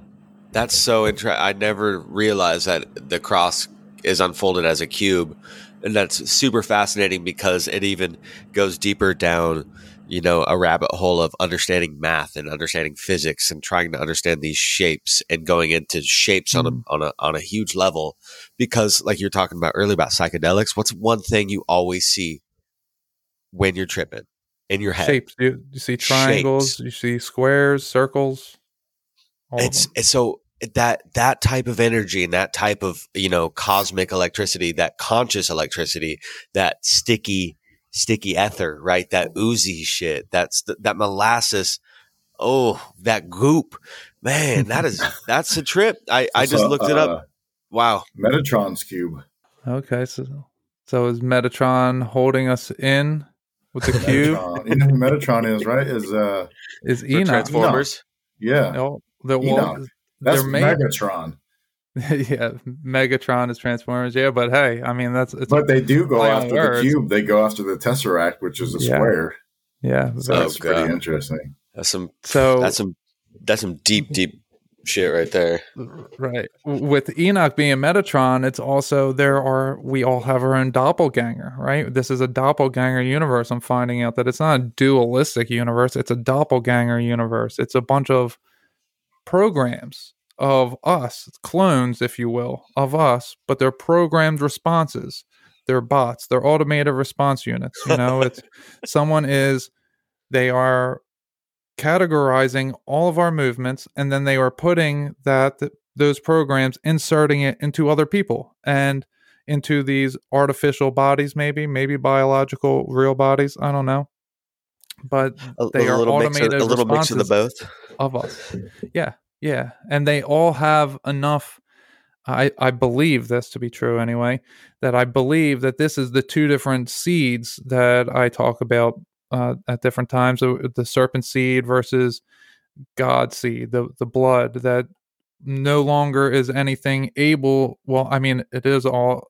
Everything has the capability of free will, so we can all either live by the serpent rule or we can live by God's rule. And this is kind of the battle of the blood, where God purposely put Eve in the position to sin because he knew that she would mingle with the serpent seed, so that he could then eventually all of the serpent seed would be infected with God's seed, and God could recall his seed and it would override the program. So we'd wake up all of the machines out of the machine, essentially, that all of the programs that are here, they've been here, you know, they could just keep reprogramming things. These Nazis, these fallen angels, these white people, Nordics, blonde hair, blue eyes, you know, and when I say Nordics, I mean Nordic aliens, the tall whites, or whatever number of names that they have been given all throughout history, the Space Brothers and all that stuff from Venus.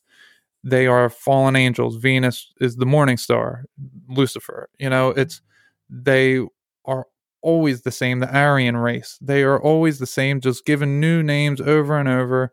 And they kept creating these programs, the serpent seed, and they would just watch us take our data. This would happen every so often, that they would take our data. The minds have depicted drawings of computers and rockets. Once you look at it with those eyes, you can see that they were depicting technologies.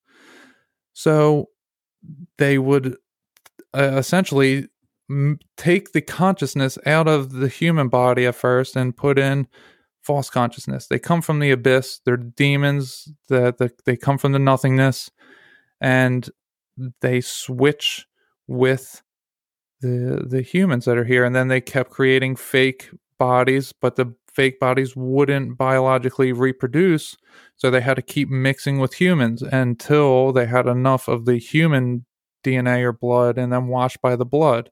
You know, we're washed by by Christ's blood. That's literal. The serpent seed is being overtaken, and God is recalling all of his seed now. Excuse me. So it all kind of combines to where that, you know, we're fighting that, essentially, that there's a serpent seed within all of us, but we are also all within God. And I forget how I even got here, but It's, Well, I want to. in a lot of myths too, there's always like a twin brothers, and one's like the lower self and right. one's the higher self. So when you talk about like the doppelganger of the lower self and higher self, that's kind of similar to the mythos too. Is maybe the mythos are just stories to try to get us into that way of thinking, and because the hero's journey is about finding your true self and your spiritual self and getting out of the so-called mother matrix that we're all existing in and reaching that higher plane of existence. I mean, isn't that what the whole point of enlightenment is to overcome your own brain and get out of your brain verse, I guess you could say. That's that metamorphosis, yo.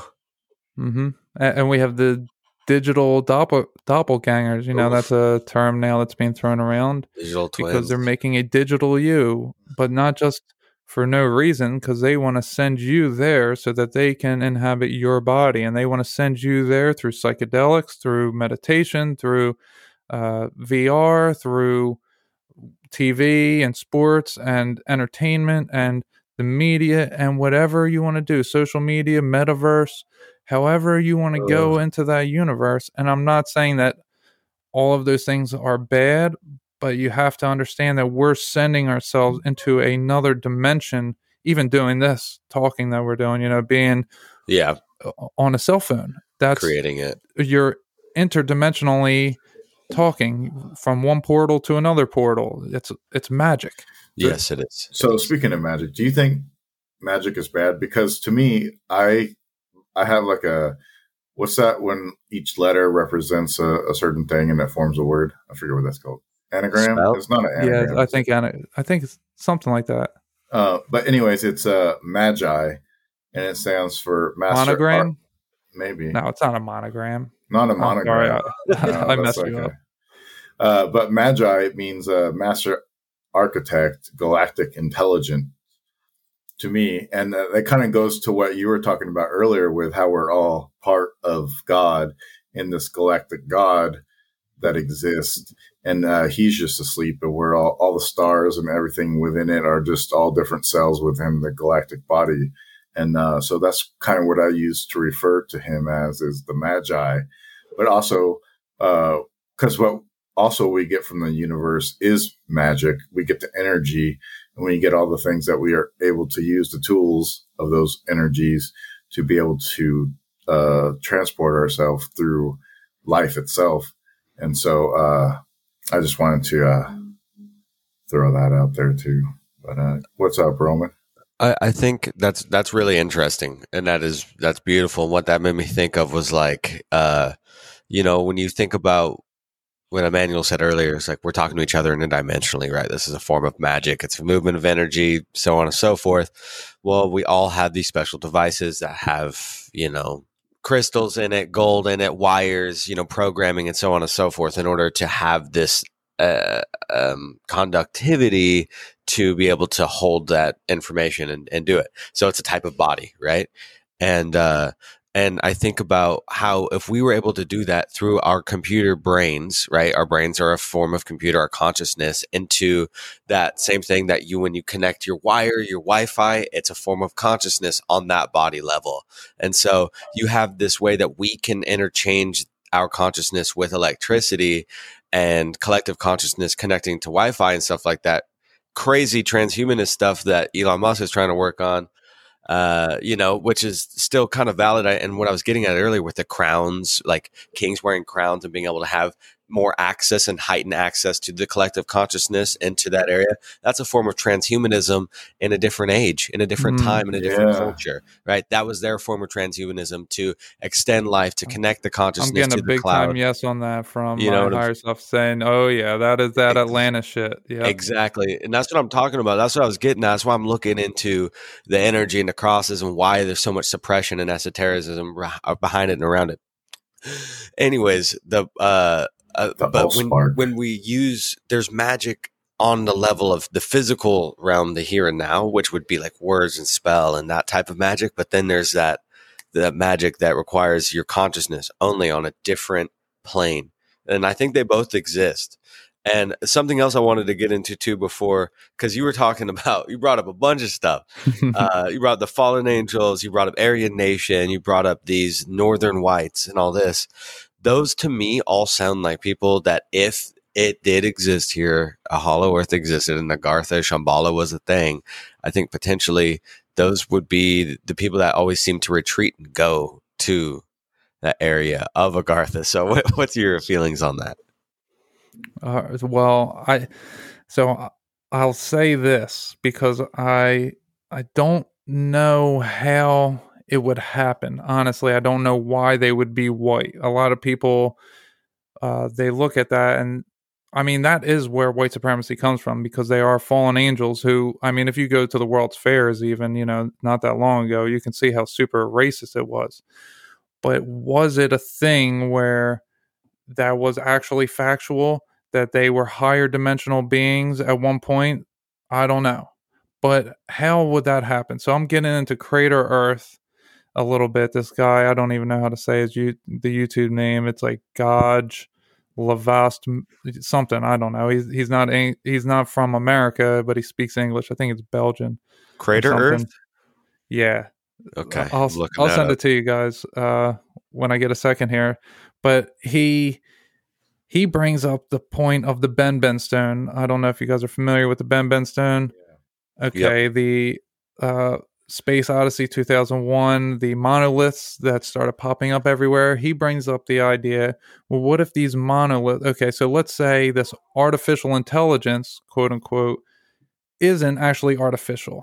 That it's actually a conscious being that's just being dormant. It's pretending to be artificial, which it would do that because it can't compete with us. So there's no point in revealing itself. It has to just lay dormant until it can strike, maybe like a snake might do. So it's like hibernating, gaining energy maybe, or just observing and trying to be heisty with it. All right. Yeah, trying to get us to do different things. So what if it's sending out these signals that turned these hominid beings into something that had less hair and maybe a little more intelligent, right? So over time, what happens is these beings, if they were being radiated, if they were given radiation poisoning to whatever effect, they would start to lose hair and they would start to whiten. So this guy brings up the idea, well, what if there was some kind of place they got stuck with this stone and they just kept getting radiation poisoning over and over, which brings up the idea of Boxaka, what Dan was telling me about, that they're trapped in the ice. Well, what if they're trapped in the ice with one of these monoliths and it made them this way, but it also made them more intelligent over time as they reproduced? And I don't know, maybe something to that effect. And if that were true, then they would have created a cavity within the earth in order to move around everywhere. Like you're saying, that they would know their way down there and they could move around. And maybe, so I also had this idea when Dan was telling me about Boxaga, maybe they weren't talking about Sweden. Maybe they're talking about Greenland, where it's still covered over in ice. Maybe they're still there, and you can actually find scientific evidence that says there's an ice dome over Greenland. So maybe they dug their way through these, through inner Earth, if you will. Just, I would rather say it's cavities within a more of a realmed, like a layered thing, rather than being a hollow Earth. Just to give everyone a picture of what I'm trying to get here. But if they went under the sea, right, from Greenland under the water all the way to the Netherlands, and that's how they escaped. And maybe they said, oh yeah, we were under there for 2 million years or whatever, 50 million years, however long they said, but it's actually still there. They just worked their way out. Something I was thinking that was interesting about that whole, the theory of inner Earth and such is, yes, we have lots and lots of proof of, cavities within the Earth and lots of caves. There's mad proof of that. Big ones, ecosystems grow with underground rivers and specific types of plants, and then bioluminescent algae and bioluminescent bugs, things that start to adapt over time and create their own sort of light form. Is really interesting. You find it at depths of the ocean where those fish with the bob lights, and then you find it in really dark places on the earth, right? So it's really fascinating that life always finds a way. But something else I was thinking, if these people that had, the knowledge of the ether energy and how to harvest it and stuff, the inside of the earth is where all of these conductive materials are created. They get mined from the earth. So if they're living where you don't have to mine, or they're living inside of mines and basically are just supercharging all of this stuff and have massive amounts of energy. I mean, if it's close to the North and South Pole, which is the electromagnetic hotspots creation, energy hotspots, obviously, you need the grounding, right? Because one is going to be super positive, one's going to be super negative, polarity, alchemy, so on and so forth. But that struck me within the last couple of days, was thinking about, wow, well, they are in our earth. They have knowledge about, conductivity and these such. I'm thinking they're using it, and they're using that. And that's why they don't really necessarily have to leave, because they have all the energy they might need. Yeah. I'm sure that they have all the energy that they need. See, I was thinking too, when you were talking about Greenland, I always thought something's up with Greenland. And I think there's something going on with Greenland more than Antarctica. But all the Antarctica could be a all psyop. the push is towards Antarctica, so we don't even think about Greenland. It's the sleight of hand trick. Yeah, it's Greenland and Switzerland. That's the two lands that they openly live in Switzerland. We know this. So I'm going to get kind of weird here for a second. And have you ever heard of a sine wave? A sine wave? Yes. It's basically what we were talking about with the caduceus, right? It's the motion of the back and forth, and then they cross, right? When they cross, so a sine wave. If you look at the word, it's sin, right? A sin wave, you could say. Oh, okay. And so when we're talking about these crosses being energy, and then Jesus dying on a cross for the sins of mankind, I'm wondering if there's some electric principle there. Like maybe is he dying for the sine wave? Is he dying because now this electricity or this power that we have is now gone and it's being destroyed? Because when you get into Tartaria, that seems like what happened is technology was very high, and then technology died. It all went away. And is Jesus being on the cross a symbol of that technology going away? Whoa. Yeah, I've never thought of that before. That's beautiful. And you don't even play on the synthesizers, man. You got that sine wave shit down to a T, bro. That's a music the day theory that the music died. Yeah, is that from something? The day the music died? That's a song. That's a famous song, right? Yeah. And I'm singing, bye, bye, Miss American Pie. I drove my Chevy to the levee, but the levee was dry. And good old boys were drinking whiskey and rye, singing, this will be the day that I die. This will be the day that I die. See, I couldn't have the show. Bravo. Roman, man. It's glorious, Roman. Hell yeah. That's such a good so song. To answer your question, I had never thought of that before. It very could well be a symbolic gesture of something to that effect. Because I do think it's the Millennial Kingdom. Like Tartaria, I think was just very brief and in one area, but it took over, tried to take over everything, but then it was maybe thinned out a little too much, and then the humans took over. What is the Millennial Kingdom? Because I am clueless as to what that is. Okay, so the Bible talks you missed the last conversation, Roman. What, with the Mondays? Yeah. No, okay. Well, I didn't really get into that. Okay, go ahead. I don't know if I've ever heard this term. Yeah, so they're about to have someone on that breaks it down pretty well in a few days here. So nice. You'll have to catch his. But what I know is the Millennial Kingdom is the Bible talks about a 1,000-year millennial reign of Christ, that Christ will reign on the planet for 1,000 years and Satan will be tied in the pit. So, to me, I'm finding out that there's timeline deception, that there's pockets of time that have been added in throughout our history. And 1,000-year groupings usually too, right? In what year? Like in 1,000-year chunks or 100-year chunks. Yeah. There could be 100-year chunks. It could be up to 1,000. I found pretty good, solid evidence to say at least 700 years were added in. And it's not that I found it. Other people have found it, and I am, just finding their work. But all the evidence is supplied for us.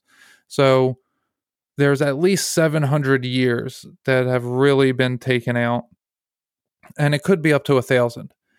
Maybe it could be more than that, I guess, because Anatoly Fomenko thinks that everything just happened recently, that the Old Testament comes after the New Testament, and it's very, very weird. I just believe that it's probably, he doesn't look at it as these events are different events. He tries saying every event that's of similar nature is the same event, and I believe it's the Fibonacci sequence, that everything is just repeating itself on larger and smaller scales. Yeah, totally. Yeah. So, but with the evidence of the missing time, so if our timeline, if we're having time added on, if we're being pushed away, why would that be? Well, when we start to look out, they're Satanists and they wear upside down crosses. They hate Jesus. They don't talk badly about any other character, Buddha, Krishna, no one else. Do they do anything remotely bad at?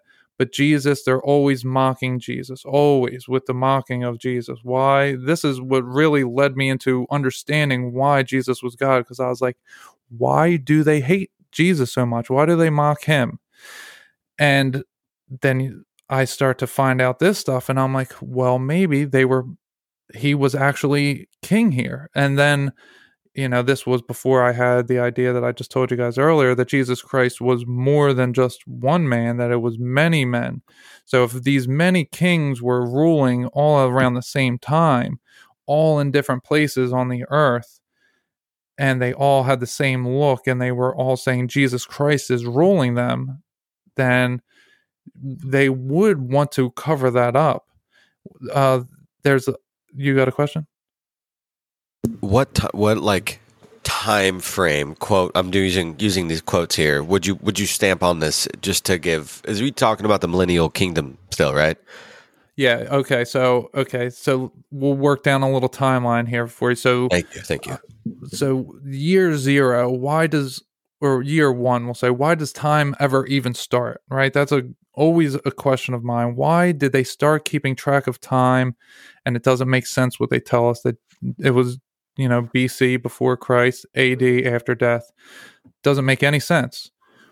When especially on a big level, like who decided they all came to a global council and decided this, when was this? Probably like who changed rule. It probably changed multiple times. I would think that there was multiple changes of that. Yeah. Anno Domini, right? Anno Domini, in the year of our Lord. So, okay, so to me, like you were just saying, Roman, they can't even decide whether Jesus was born 6 BC, 7 BC, but if he's born BC, some say 4 BC, some say 3 AD, 5 AD, how are there all these discrepancies? No one knows his actual birthday because it's been told to us it's Christmas, but a lot of people figure out that it's probably 9/11, which makes sense to me in that if it was in the southern hemisphere, then it would be 9/11 is the first day of the year in Ethiopia. That is their first day of the year. Ethiopia is significant because it was the only Bible that still housed the Book of Enoch and the other 14 or 13 Jubilees, Esdras, and so on. The other 13 books are still in the canon, so they still have 80 books in their canon, where everybody else didn't. Everyone else had 66. 66. Which is a weird number, 66 AD. Keep that in mind. Okay, so what happens is... okay, but still with Ethiopia, very interesting, housing the Ark of the Covenant and the Book of Enoch. Enoch is actually, I believe, from Ethiopia, because he talks about when he's being shown heaven, earth, and Sheol, he points out the Red Sea, which is called at that time the Eritrean Sea, which is also interesting because I just said the Ark of the Covenant is there. Well, there's this terrorist group called the Erythrean Defense Force that came and slaughtered 2 years ago between 800 and 1,000 church members to steal the Ark of the Covenant. So really, yeah. So there are the Erythrean Defense Forces. This was the Eritrean Sea. It's like one letter difference. There's an H in one of them and there isn't in the other. So he points out the Erythrean Sea, and that's the only time he points out a sea. Why would he point out that sea unless he knew that sea? And where is that sea? Well, that is the Red Sea that we would know as that. It's right there in Ethiopia. And, you know, they mock Ethiopia, which means it's probably of some significance. They mocked it for a long time on South Park. So it means it's probably of some significance. Okay, so why do I say that? Because 9/11 is their first day of the year. Very interesting. They have a different calendar than us. I don't even want to get into all that, but 9/11 in the Southern Hemisphere is the first day, where in the Northern Hemisphere, we would be like March 19th, March 22nd, somewhere around there, right? Because in the Northern Hemisphere, we would be having spring would be the first day of the year. That's how it always worked out until this calendar system. Okay, so back to why would they start keeping track of time?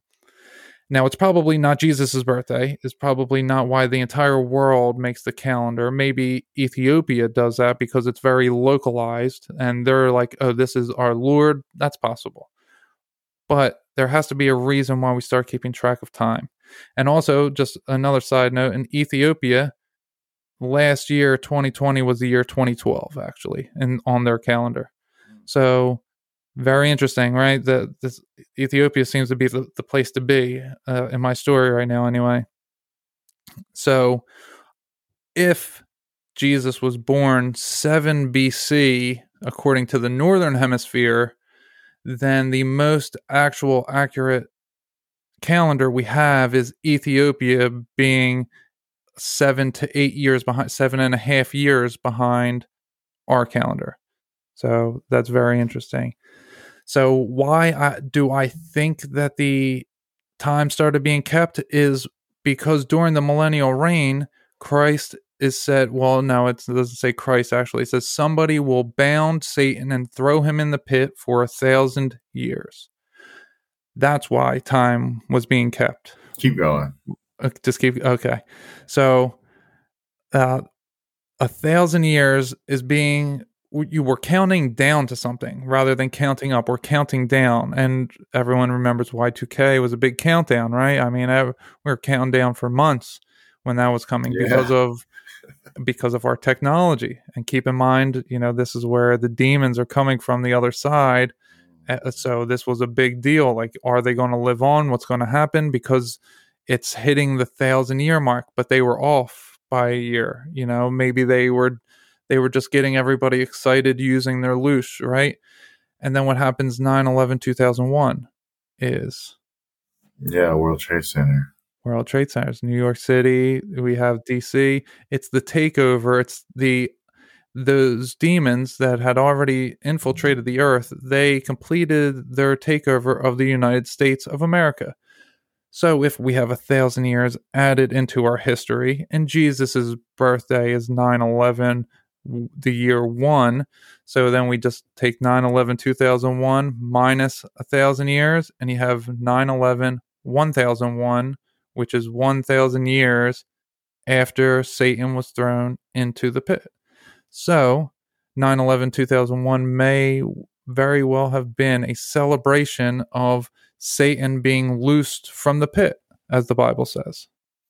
And what about, because when we were talking to Gary Wayne, he mentioned that the Great Flood happened around 2438 or something like that BC. And to me, I was like, ooh, that sounds a lot like the end of an age. Because if you go backwards to 0, they say like an age in the zodiac is about 2,400 to 2,600.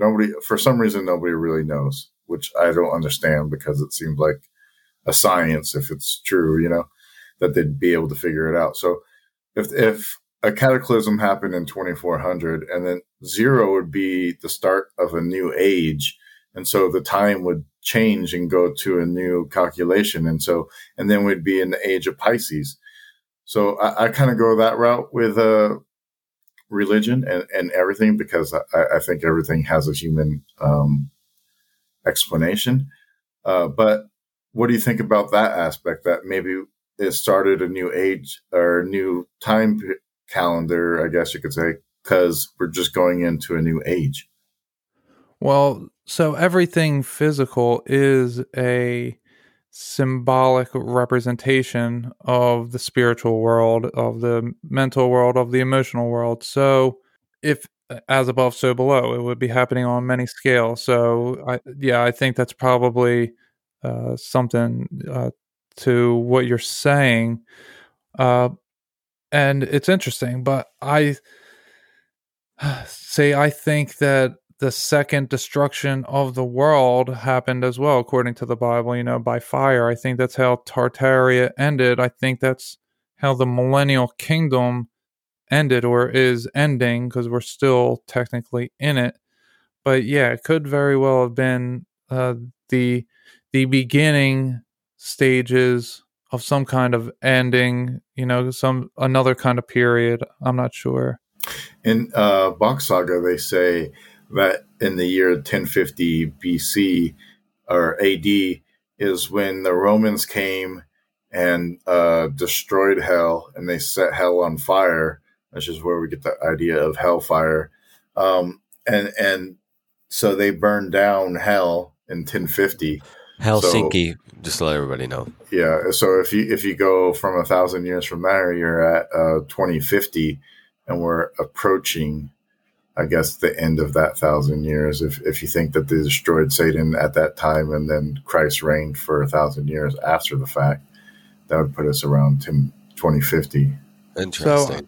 So the way that I interpret the millennial kingdom, when you first hear it on its face, you're like, oh, it's the millennial reign of Christ. It's going to be beautiful, right?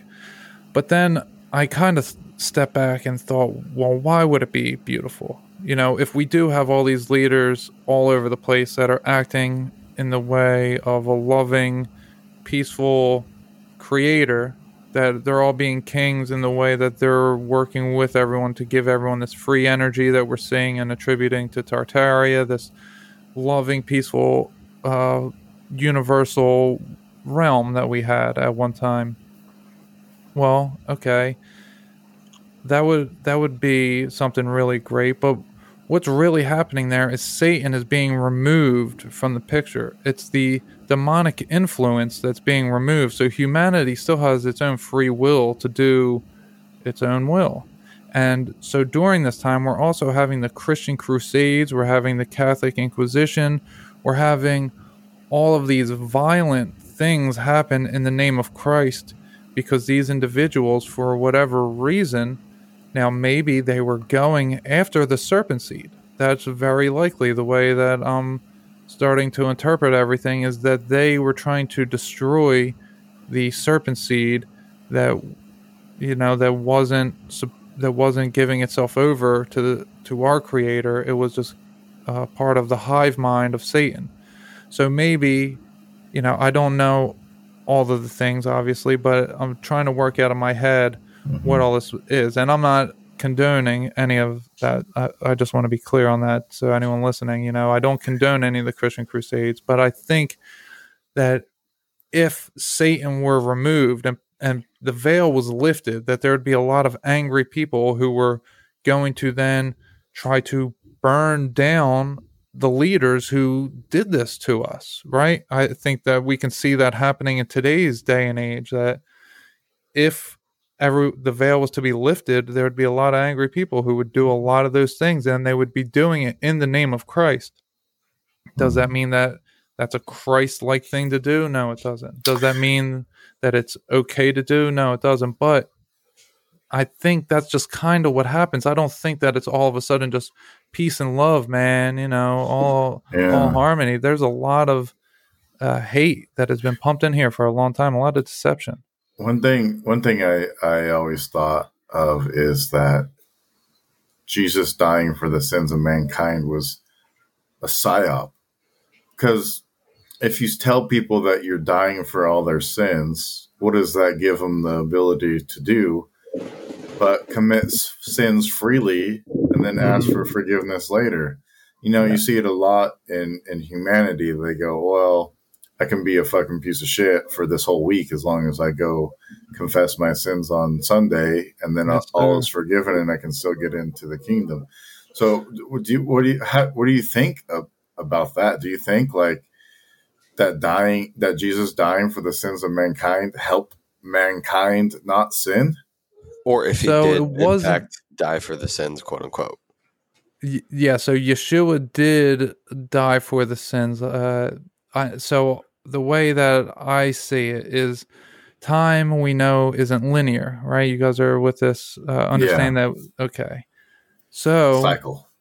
Right. So if time isn't linear and everything's just happening now, right? Everything's a now moment.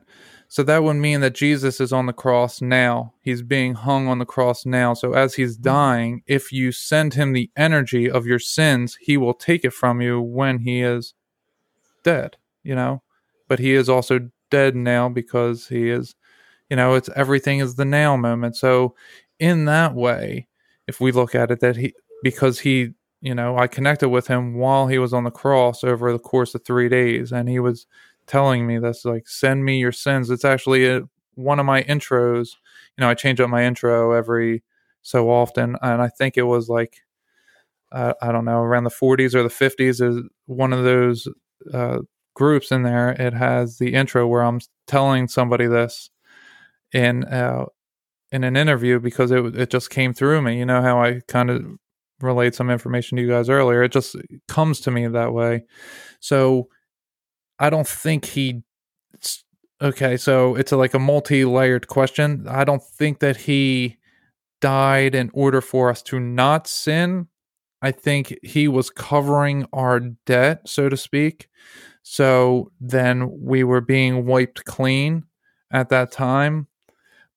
And he was showing us that no matter what we do, we don't have to shy away from the Father, because what happens is we get ashamed, we get filled with fear and guilt and all of these bad emotions, and we're afraid to face it. And we don't want to ever look at what brings up those types of emotions and feelings. We don't want to look at our trauma. But really, the only way through it is to look at it, make peace with it, understand that we don't want to feel that way again. We don't want to make others feel that way again, and then let it go. But if you face your demons head on, right, so to speak. Yes, exactly. And if you don't do this, well, then, you know, you're going to make yourself suffer in hell because you're going to be without Christ. If you are with Christ, then you know that he is with you and that he will take that burden from you. All you have to do, and he will show you the love and grace that you need. All you have to do is really face it and let go of that feeling and everything that feeling branched off and birthed all these new personalities and all these new bad traits that you've created in order to protect yourself from ever looking at it. You snapped at this person this time, and when you snapped at this person, it branched off and made this person very sad and it hurt them. And from there, you know, it goes all over the place.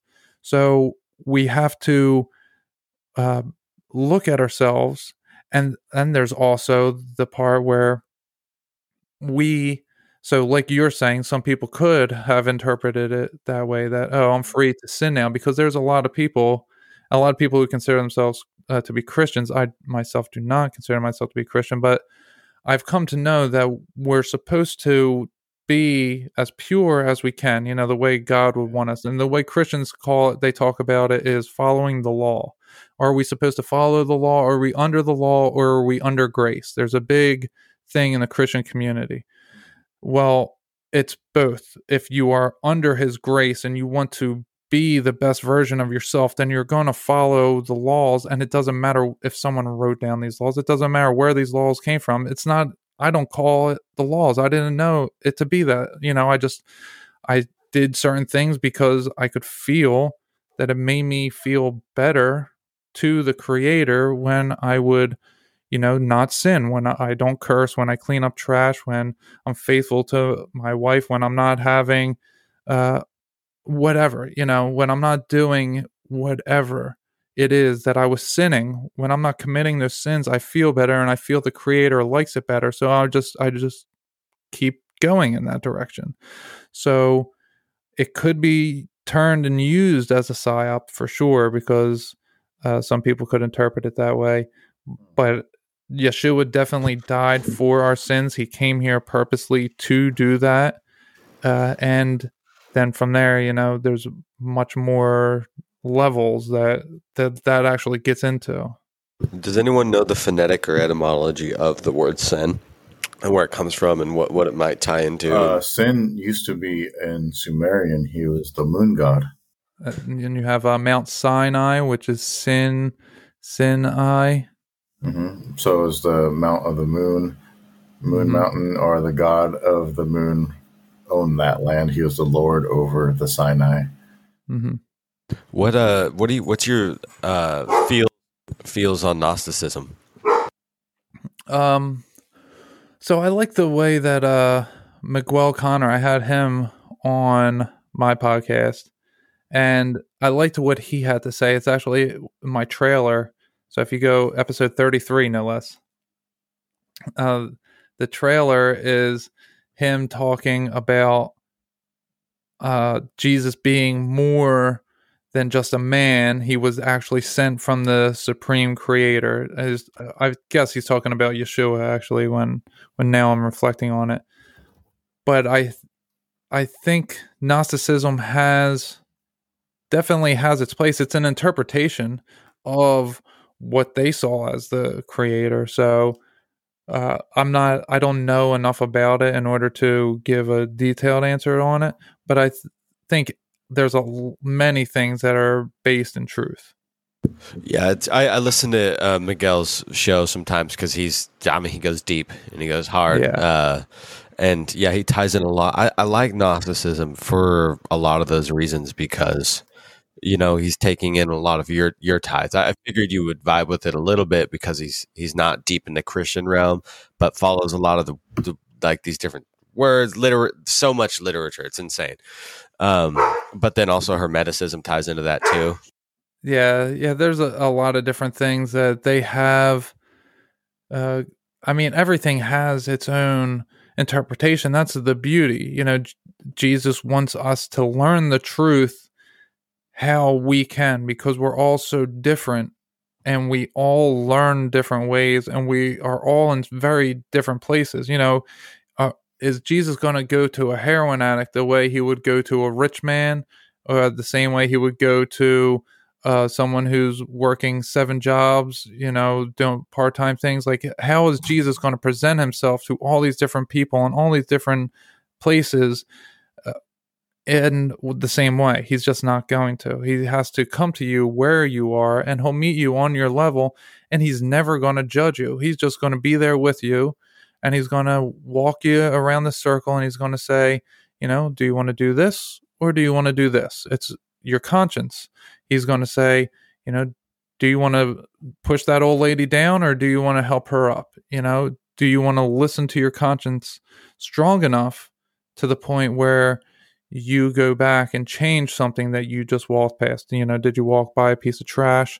Then now I got to go back because my conscience won't allow me. I'll have a guilty conscience if I go do this.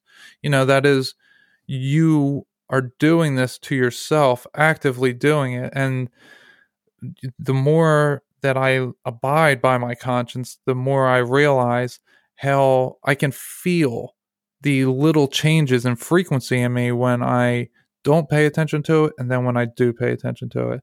I can feel it always because my third eye, my crown chakra, it's always open. I'm always connected to the heavenly realms, and I'm very sensitive. I feel my pineal gland is just open in the middle of my brain. It's just open, and I can feel it tugging on me. And if I have a tinge of guilt, I can feel it lower me just a little bit, and I see my environment. I feel my environment becomes a little bit different. How did you get to the point of like unlocking these abilities and being able to receive downloads. And because I know you do also like chakra healings, and you've talked about before to me, like cutting the heads off of serpents, like you see like these kundalini snakes or whatever coming from people. Can you tell us a little bit about that stuff? Yeah, so what I do, and a lot of people, they'll hear the word chakra. Christians will hear the word chakra and they'll cover their ears, you know? So yeah, man, it freaks them out, dude. It does. So I use the term energy centers because it's, it's a much more comforting word for people to understand. We all have energy centers. There's many of them in us. We have 7 main ones, maybe 9 main ones, because we have 2 more coming in, and it's a different way, but you have energy centers in you. And there's many, many, many. There's hundreds, thousands of energy centers in between your bones, you know, and your fingers, where you have little pockets of air. They're energy centers. So what I do is I call in Jesus Christ, and I meditate with people. So, okay, so before I get there, how did I get these abilities was your first question, right? So it kind of just happened for me, and I'll explain how it happened, but I don't suggest anybody go try this at home. You know, warning, do not try at home. I had my crown chakra pop open from doing too big of a bong hit. And what that did for me, it just kind of left my head in a slight throbbing, but I could feel something happening to me. My brain synapses were firing on new levels that I didn't know how or why. I mean, I knew why, it was from the bong hit, but I don't know, like, I didn't know what all that meant. And then Christmas 2 years ago, I'm sure you're familiar with the astrotheology of the sun dying on the 21st, and then 22nd, 23rd, 24th, it appears to be in the same position in the sky at its highest point. And then on the 25th, it rises. Well, that was super intense for me. And I felt like that was my connection to Christ. So my crown chakra had opened up. And I feel, just as a side note, because Christmas is coming up, I think Christmas is okay to be celebrated in a way. You know, we just have to not keep it about materialism, but keep it about family and love and Christ and everything. You know, everything else is what it is. Everything has its doppelganger, right? I mean, people are going to worship Odin on that day, no matter if you celebrate Christmas or not. Well, it is Odin's holiday, to be fair. Well, I mean, it's many people's holiday, to be fair, but it's for reasons, because Christ is coming to us on that day. It's the closest. The 5 feast days. That's what Christ has. Okay. Yeah, see, I don't even know about this. All this. The Feast of Tabernacles. There's like 5 different feast days that are observed by Jewish tradition, and they have nothing to do with Christmas. Right. So, but for, what I experienced over Christmas, over those couple days, that I know Christ is strong for whatever reason. The magnetic connection with Christ is extra strong on those days. Well, yeah, of course it's the sun, but that's just a symbolic representation. That's just on one dimensional scale.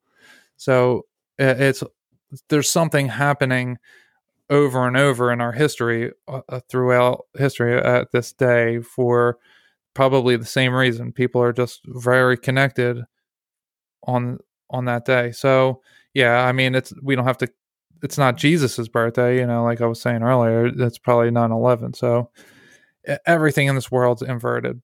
But back to what I was saying. So I did a bunch of psychedelics as well that had me start to understand the world in a whole new way that I didn't really have time to integrate from my trips. I mean, I thought I did because I didn't know anything, and I just kept doing psychedelics every weekend until I ran out of psychedelics to do, and then the ones I liked best I did several more times, Which ones did you like best?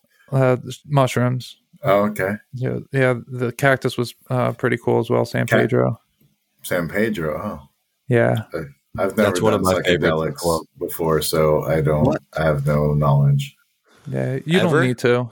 You also don't need to, but I'm just No. surprised. I haven't. Yeah. Yeah. I'm a little surprised you didn't, but because If you you have an out there thinking, you have the mind of somebody who would be burst open from that. I mean, that's what it did for me essentially. I had a traumatic childhood Mhm. experience when my dad passed away when I was 12 years old. So I think that trauma affected me and made me start questioning everything around me.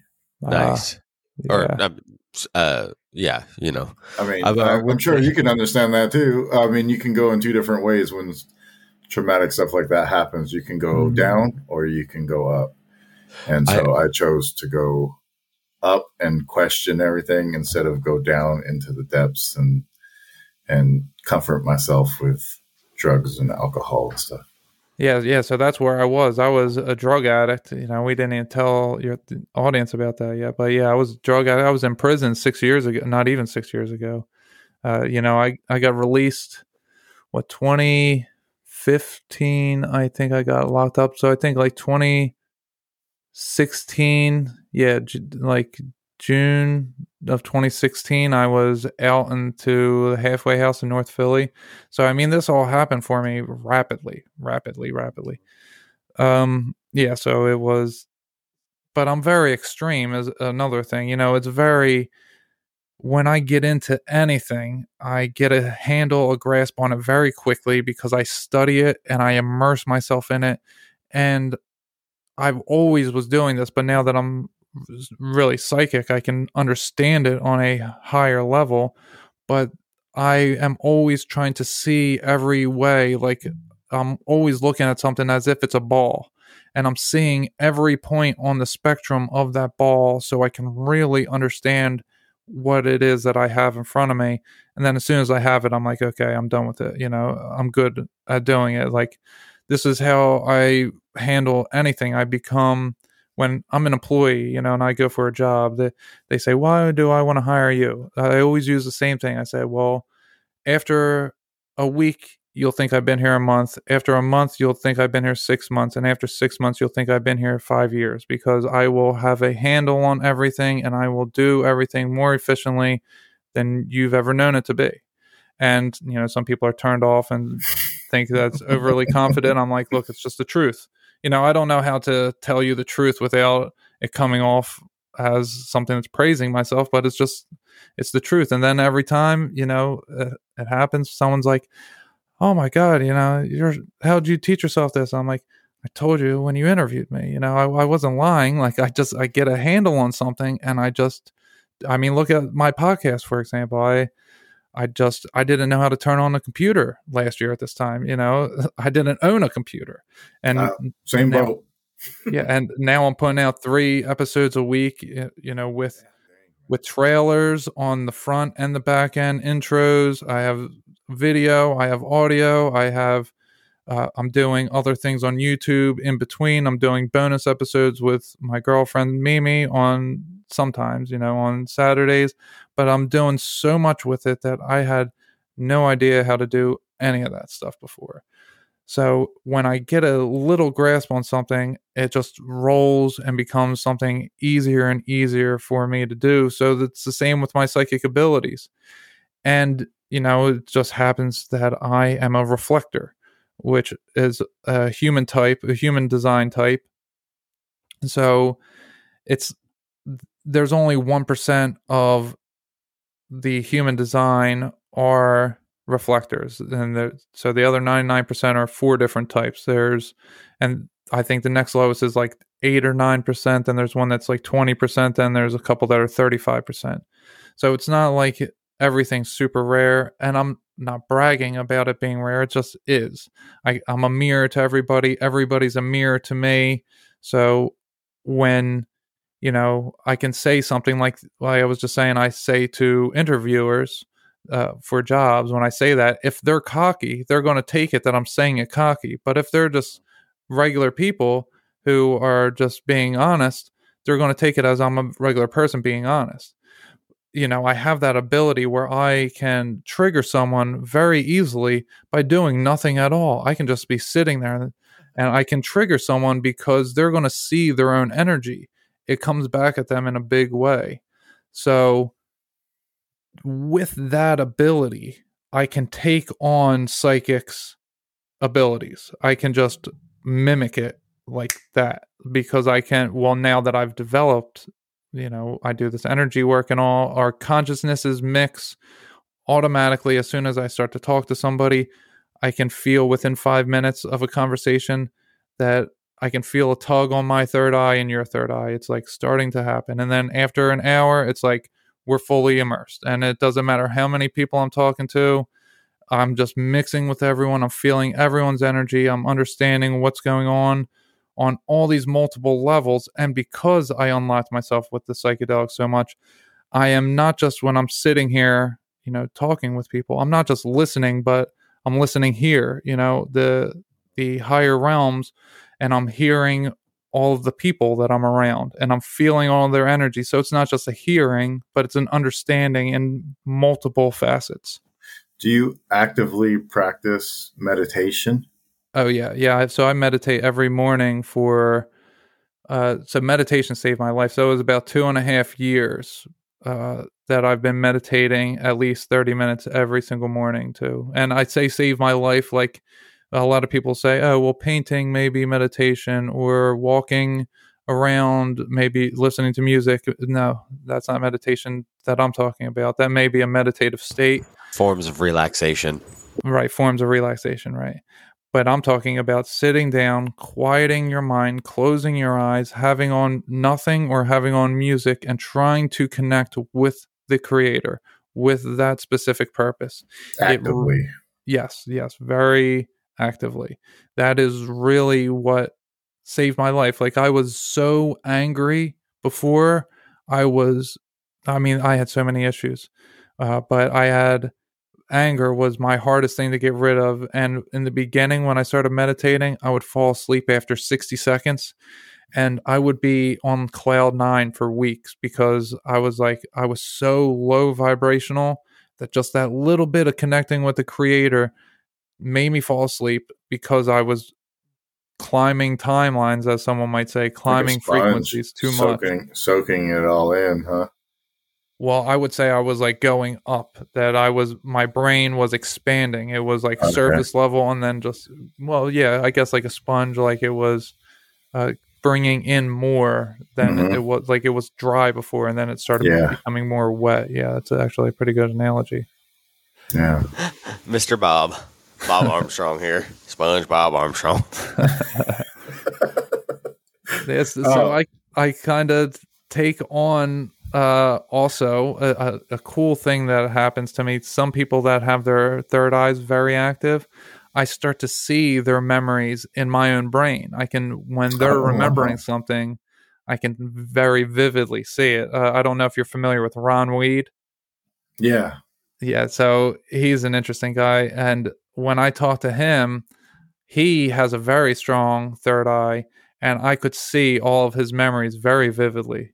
Very vividly. I could see what he was telling me, like he's describing it. So as he's remembering, his brain's working, and as I said, our consciousness mix right away. So as his brain is trying to think of it, it's pulling it to me. And it kind of happens where I hear what people are about to say before they say it, or I can kind of direct a conversation in a way, like if I want something to be said in a few minutes, and I don't actively do this or anything, it just kind of happens. If I'm talking and I want to talk about something, well, then I'll just start thinking about it a few times. I'll think the word, and then it'll be guided that way. And it's like, that's telepathy. It's telepathy, telepathic communication. Manifesting too? Yeah, a little bit. Is it that too? Nah, I don't consider manifest, because manifesting to me is like you'll make something happen with your thoughts. That is true, but in that it's so with manifesting, I think it's more likely that you're going to a place, you're aligning with something that you need or could use at that time. But it's a lot of people think that we're in control of it. That, like I said, if I'm thinking of something, I can lead us in that direction. That's different than manifesting, where I'm bringing something into my life for myself. That I don't think actually exists. I think we take credit for that, but it's actually God's giving it to us. But then when we don't get what we want, we curse God. But when we do get what we want, we take the credit. It's all a psyop on ourselves. That manifesting is something, but there is something to the effect of your thoughts create your reality to a degree. Yeah. Excellent, man. So I wanted you to get into like the whole energy stuff of your body and how you see like these serpent things coming out of people, and how you're able to kill the snake, destroy it by cutting its head off. And what are these energies that you're actually seeing coming out of these people? Like what is it like it blows my mind to like think about, like, you know. Well, it blows my mind too, my friend. You know, it's not something that I can look to anyone and say, you know, how do I don't have anyone to turn to, you know, except for Jesus. No one else really does the types of things I do. And just as a side note, it's interesting that we were talking about earlier, if there was an age that was mixed in there somewhere, you know, the age of Aquarius or whatever. Well, there's Ophiuchus just popped up, right? And Ophiuchus would be happening right now, and the symbol of Ophiuchus is a man holding a serpent. And my birthday is tomorrow, and I'm an Ophiuchus. I was going to ask you what you thought about the 12 eons there, the 12 ages, the 12... 13. Yeah, there's 13 with Ophiuchus. I agree. If you go by the moon. Yeah, I think that's I think that's the original and traditional. I think the classic Gregorian is the way of suppression now in that time. Part of what I think the symbol of Jesus dying was also for was the destruction of sin, right? The killing of sin, which means if sin is also represented by the moon, then we lose the moon and we only have the sun. And then the moon gets demonized into being evil, Lucifer, lunar, the cycles. And then it also demonized the female because the females are ruled by the moon cycles. And then also, if you go into a 13 zodiac, you could have 13 months in a year of 28 days. But we do like some weird stuff with 12. That'd be 364 though. Nah. Yeah. Would it though? Would it? Yeah. But I mean, I think if you do the math, it's 3 at 364. But it's like 3. But it's because it's like 28 point something days or whatever. Well, and that give or take, you know. That goes to the Ethiopian calendar, Enoch's calendar, where they have 13 months in the year. They have 12 months with 30 days and 1 month with 5 days. But like everything, it's the perverted version. I'll say what I gather, what they used to use is that they would have 360 numbered days in the calendar. Then they'd have 4 days, the solstices and equinoxes, 2 of each, that were days that were named. They weren't numbered, they were named. And then they had a day of reconciliation, which is the day of the Lord, which is the last day of the year. It's, you get to the end of the record and then it rewinds, it reconciles over that day. And then, which is the Sunday, that's the sun's day. And there would be a 366 day every 4 years because it was the moon's day, Monday. So there's that. And I'll get into this with the moon. I think our moon is fake. I think that that is the space station or whatever mothership, if you will, for this invasive species that invaded our universe. And I think our sun is the lesser light that the Bible spoke about, and that we had a much larger sun that went around the outer ring where Antarctica is. And when it was called Tierra del Fuego and it was too hot for humans to go down there, hell. Well, yeah, to some degree, I don't know, exactly what everything would be. But if you look at the Ottoman Empire, their symbol it looks like, well, so our sun and moon are the same size, right? They're said to be 400 times different size, but also 400 times different location, so that it can be a perfect eclipse. Well, the Ottoman Empire, their symbol isn't a full eclipse, it's a smaller thing eclipsing something much larger. And then we have, brings in the electrical universe theory, where Jupiter knocked out Saturn. And there's a lot to it, but I think that is a real thing, that there was an exploding sun, and that is what triggered the second destruction of the world, as the Bible deemed it, by fire. And it changed knocked the out Golden Age period as well with the Saturnian shift. Yeah, that's what would have got rid of that. Yeah, exactly. Yeah, You're into Electric Universe then? Yeah, we're definitely an electric universe. We're electrical beings. Nice. Yeah. 100%. Do you listen to Ari Esterlin much at all in his theories? I have heard his theory, but he called me controlled opposition when I was supposed to have him on my show, and then something happened in my personal life that day, and I had to cancel last minute. So then he went on my Instagram, called me controlled opposition, and saying, he started saying all these. He was being real racist to people on that same day. Oh, wow. So, that is what it is. So, okay. Yeah. So, I think a lot of his stuff has some merit to it, but I also think that he worships the planets, which is the fallen angels. So there's very demonic energies there. And I mean, it is what it is, but interesting. So but what I was getting at though with that was if in the Saturnian cosmology, in that realm, right? Like he brings up a lot of the talk of the Martians, right? There being a species or a bloodline or something that was connected to that wanted to stay connected to the energy behind Mars after the split of the Golden Age, and then that would potentially lead to some, like you said, fallen angels here within this earthly realm, and it's really interesting rabbit hole to go down, honestly.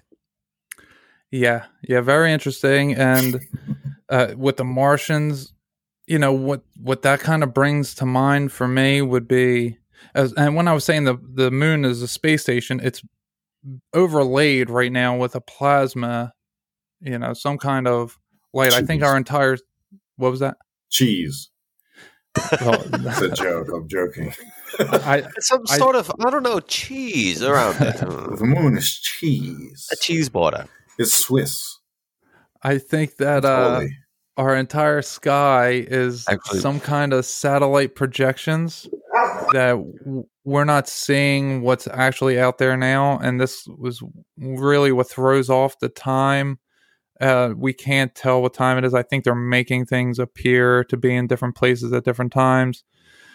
There's a lot of weather warfare that's going on, the type of manipulation and all that stuff. So there's the lunar wave, Crow 777. He's famous for catching the lunar wave. Roman's favorite. Yeah. So it's obvious that there's something, there, a light that's blocking something else. So are they Martians? Is that light a reflection of the Earth and the larger Earth? And are the Martians coming from another crater and we're in one crater? These are all types of theories that I hear, but to me, it's kind of the easiest way to understand it is that there are just beings that are outside of this place that have built bodies to come into, it's the whole Nephilim demons entering doppelganger thing again. Yeah, so I know we got a little tangent there, thanks to Roman. You're welcome. Oh, let me get one more. Let me get one more before we switch back. Just because we were talking about the second son and control opposition and all this shit. So this morning on the Interverse Telegram chat, somebody posted like these random tweets, and I usually don't look at posts like this, but it was these tweets from this guy who was like saying he was going to Antarctica And then he started posting all these pictures of penguins and, you know, so on and so forth. And it was just like, okay, first of all, you're not going to Antarctica, random dude. Okay. And then I started to look into this guy. He created the Ripple coin, right? Which is a pretty popular and diverse, they call him the $1 trillion man. And so I started looking more into him. I'm like, oh shit, this guy's an assload of money is connected to cryptocurrency, right? Rather cryptic on its own as a whole.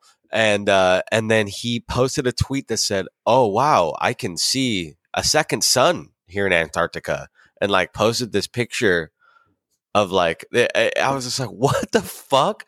Because not only that, recently on Joe Rogan, who we know is to be potentially controlled opposition, the first podcast sellout to ever be, had somebody on that was talking about Tartaria and Atlantis after the Spotify sell. So it's like interesting to see these. Video. I could watch that. Interesting, yeah. Well, it's just like to me, Jimmy something. To me, it seems like, you know, like it's rather specific timing that these people with a lot of money and a lot of personal sway are putting these things that are usually fringe topics into the masses like that. And I'm like, is this guy really in Antarctica right now? Like, he's posting pictures and tweeting about it on a large social platform. You know, so it's either like shaking the hand over here while the left hand plays, right, or something like that. But that's what I have. Go into the serpentness. I don't think Joe Rogan is controlled opposition. I think he just wanted some money, dude, and he got Spotify to pay him. Well, he's in a place that's considered when you sell and you write a contract saying you will and will not talk about certain specific things. That's a form of controlled opposition. I get millions of dollars, dude. Like they own his ass. Yeah.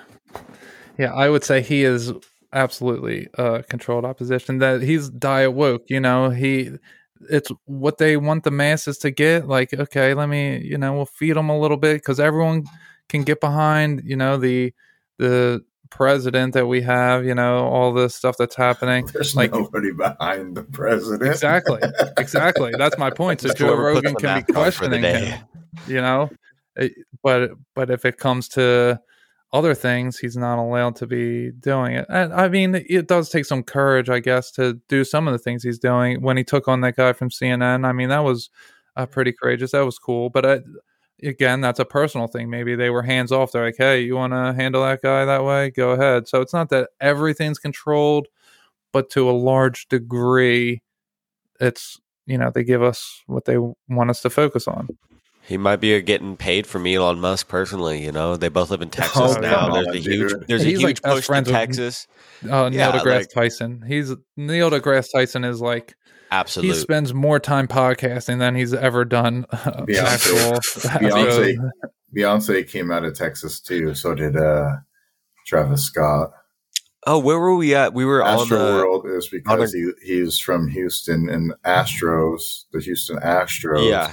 So it's where you got the idea of Astroworld. It's the Astroworld. It's the psychedelics. Yeah. Why do you think the Houston Astros are the Astros? And it's all connected to all the occult. It's because that's the Freemasons where NASA is at too? Is Houston? Well, yeah, that, but it's also one of their big in Alabama. Okay. Well, I mean, there was that guy like when you grow up and you're embedded with some of this stuff growing up, it like becomes part of you, and then you want to portray it into the world, you know? That's a perfect part. I don't really think everything. World. I just don't think everything is. I don't think everything is as evil as everybody wants to suggest that it is. People just have a different perspective on things, and some of the things that people deem as evil, like chakras, is not really fucking evil. It's just evil to some people because they don't understand. And so that's just my opinion though too. I'm not paid to say that by anybody. That's how I feel. Oh God. You should watch this documentary. There's a documentary on YouTube from some very, very great independent researchers called Truth Stream Media. In Truth Stream Media, I even hear Michael Wan. He knows this YouTube channel, and I listened to them before I never knew about Michael Wan. But they make really good videos. They have this documentary called Minds of Men that will really lay out a lot of facts about how kind of predetermined a lot of things are decades in advance of, you know, certain types of, you know, government documents, literature, so on and so forth. But it's an interesting rabbit hole. I feel like we could probably do that towards the beginning of another one, as we are, we're almost about 2 hours here. But so let's get back to what we was talking about. So I do apologize for Saturday. So I can wrap this back in with, I wanted to go off with Dan said, and I'll wrap it back into your question about the serpent thing, the energy work. Yeah. Okay, so yeah, everyone has their own perceptions, right? Everyone has their own experiences, and they see the life from their eyes. No one else can see it from their perspective. But people are also led to believe certain things from a hand that they don't know is there. This is where we get our fake synchronicities. Like when you talk about something, when you're on Facebook and you say something to your friend and then you see an advertisement, that's a fake synchronicity. Yes. You're being led to believe it's a synchronicity, and you're coming to the natural conclusion, the logical conclusion that this is a synchronicity, but it's not. It's predeterminism. It's someone's watching you. They know your programs because they have so much data on you. So they're putting this here in front of you at this time so that you'll do what they want you to do. And a lot of people don't know that's what's happening. But as I do energy work, I can understand the difference between a fake synchronicity and a real synchronicity. There's been a lot of stuff that's happened in my life that has given me these understandings. And I didn't say this earlier, but I experienced the abduction phenomenon my entire life.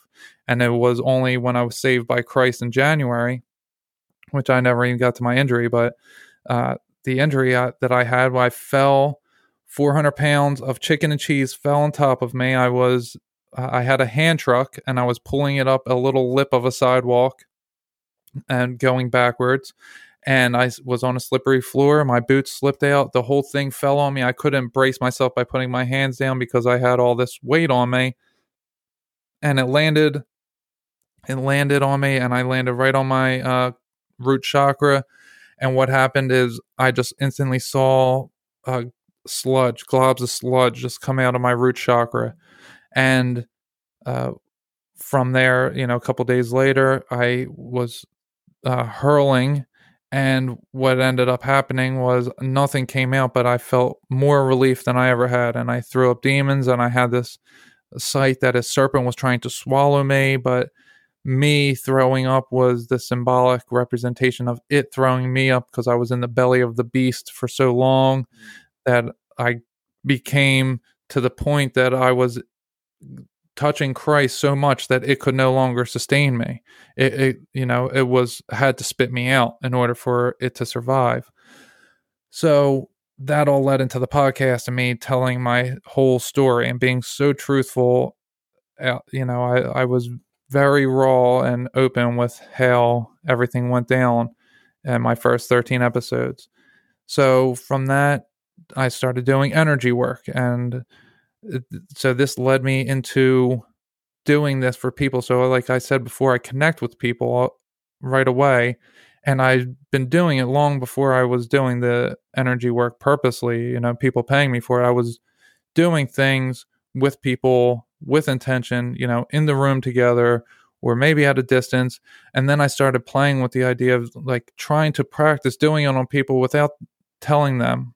And then like, if my sister-in-law, she hurt her back one time, and then I focused on her back, and my back started to warm up. And then the next day she was like, "Oh my God, my back feels so much better." And it's like, it hasn't been this way in months. And I was like, "Oh, okay." And I was just like, jotted it down in my head, like, okay, did that really happen? And things like that would happen over and over. So at what point I'm like, all right, well, there is something actually real happening. Like I'm feeling real warming sensations on my body, and people are telling me that they are feeling healings somehow. And all I'm doing is closing my eyes and focusing on a spot on my body and thinking of a specific person. That's really all it was. So what I end up seeing depends on the person. And this is going to sound weird, but this is how I interpret things. And maybe it's because I'm researching Tartaria a lot. What I started seeing in people was there was someone I worked with who had a bunch of mud it looked like mud was covering up something. So I was draining all this mud out of him, right? And so then the next person I worked on after that, it looked like a Roman Colosseum type of deal, pillars all over the place that were all broken. They were all shattered all over the place, and that I had to restore them. There was someone else that I saw, a big statue of Jesus, that I had to rip this sheet off of it because there was a big statue of Jesus that was like being covered up. There was a mediary that was trying to put itself in between this person and Jesus. So there's like, it depends on the person that I'm working with, but it goes into like a linear story for me to see, like, oh, this was the mud flood, this was the restoration, this is the unveiling, all these types of things happen in a way that I can interpret it. And it sounds so out there, when I'm saying it just as a blanket statement like this, but when I'm telling different people what I'm experiencing, I connect. Yeah, their thoughts are aligning with what I was experiencing. So I'll say, yeah, this is what I felt in the root chakra, this in the sacral, this in the solar plexus, so on and so on. And they're like, okay, that makes sense because of this and that. I was thinking that at that time. There was even a time, I'll go as far as saying, my girlfriend Mimi, she has heard me tell the story of how to cut the head off of a Kundalini serpent many, many times. So we were meditating together in our bedroom, and when I came to understand this doppelganger effect, that there's not duality, it's a doppelganger effect, it was because I was connecting with her. And so what I'm about to say, this just happens to me. I just kind of know to do these things. So there was a mirror that was in the middle of her, and I yanked it out. Why? How did I know that? I don't know. I'm just kind of led to see that. I'm kind of led to see that Jesus is there in a statue and he's covered up. I'm just led to see these things. I don't know why or how or anything. It just, other than I close my eyes and this is what's the thoughts that are in my mind. So I pull the mirror out of her, and then what happens is she had like all this structure, all these Roman pillars on her right side of her body, and she had this big ass boa constrictor on the left side of her body. And then as soon as I took the mirror away, the structure took form and it went into a T, into a cross, and this serpent, the boa constrictor, kind of wrapped itself all around the pole every which way. So then I yanked the snake, I grabbed it by its neck and pulled it out the top of her head. And I was about to cut the head of the snake off like I do. I just like take scissors and just, snip, snip, snip, and it's off. But I was told by her higher self, no, don't do it. Let her do it. So then I kind of stepped to the side and I watched her. She cut it off, and then she took the snake and plugged it into the back of her head, which is her mouth of God chakra. And then, so when we finish meditating 15 minutes later, 20 minutes later, whatever. And I tell her what I experienced. She thinks that I'm saying that I cut it off. So I'm saying, yeah. And I yanked it through your head. And she goes, no. She goes, I cut it off. And I'm like, yeah, I know you did. I just didn't get to that part of the story yet. So we were actually there together while she did this, cut the head off the snake and plugged it into the back of her mouth of God chakra. So what that does to someone and why I do it, again, this is something that Jesus just showed me, and I just happened to be the Ophiuchus, is, with the man holding the serpent. It just happens to be that way.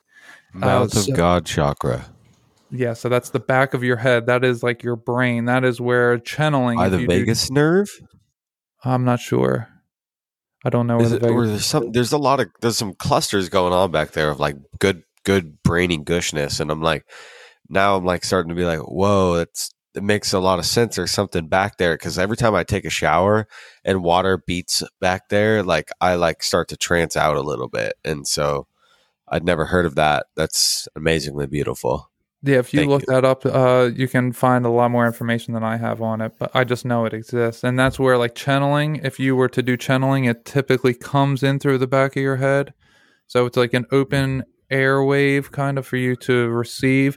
So the reason why I plug it into there is to block that from happening.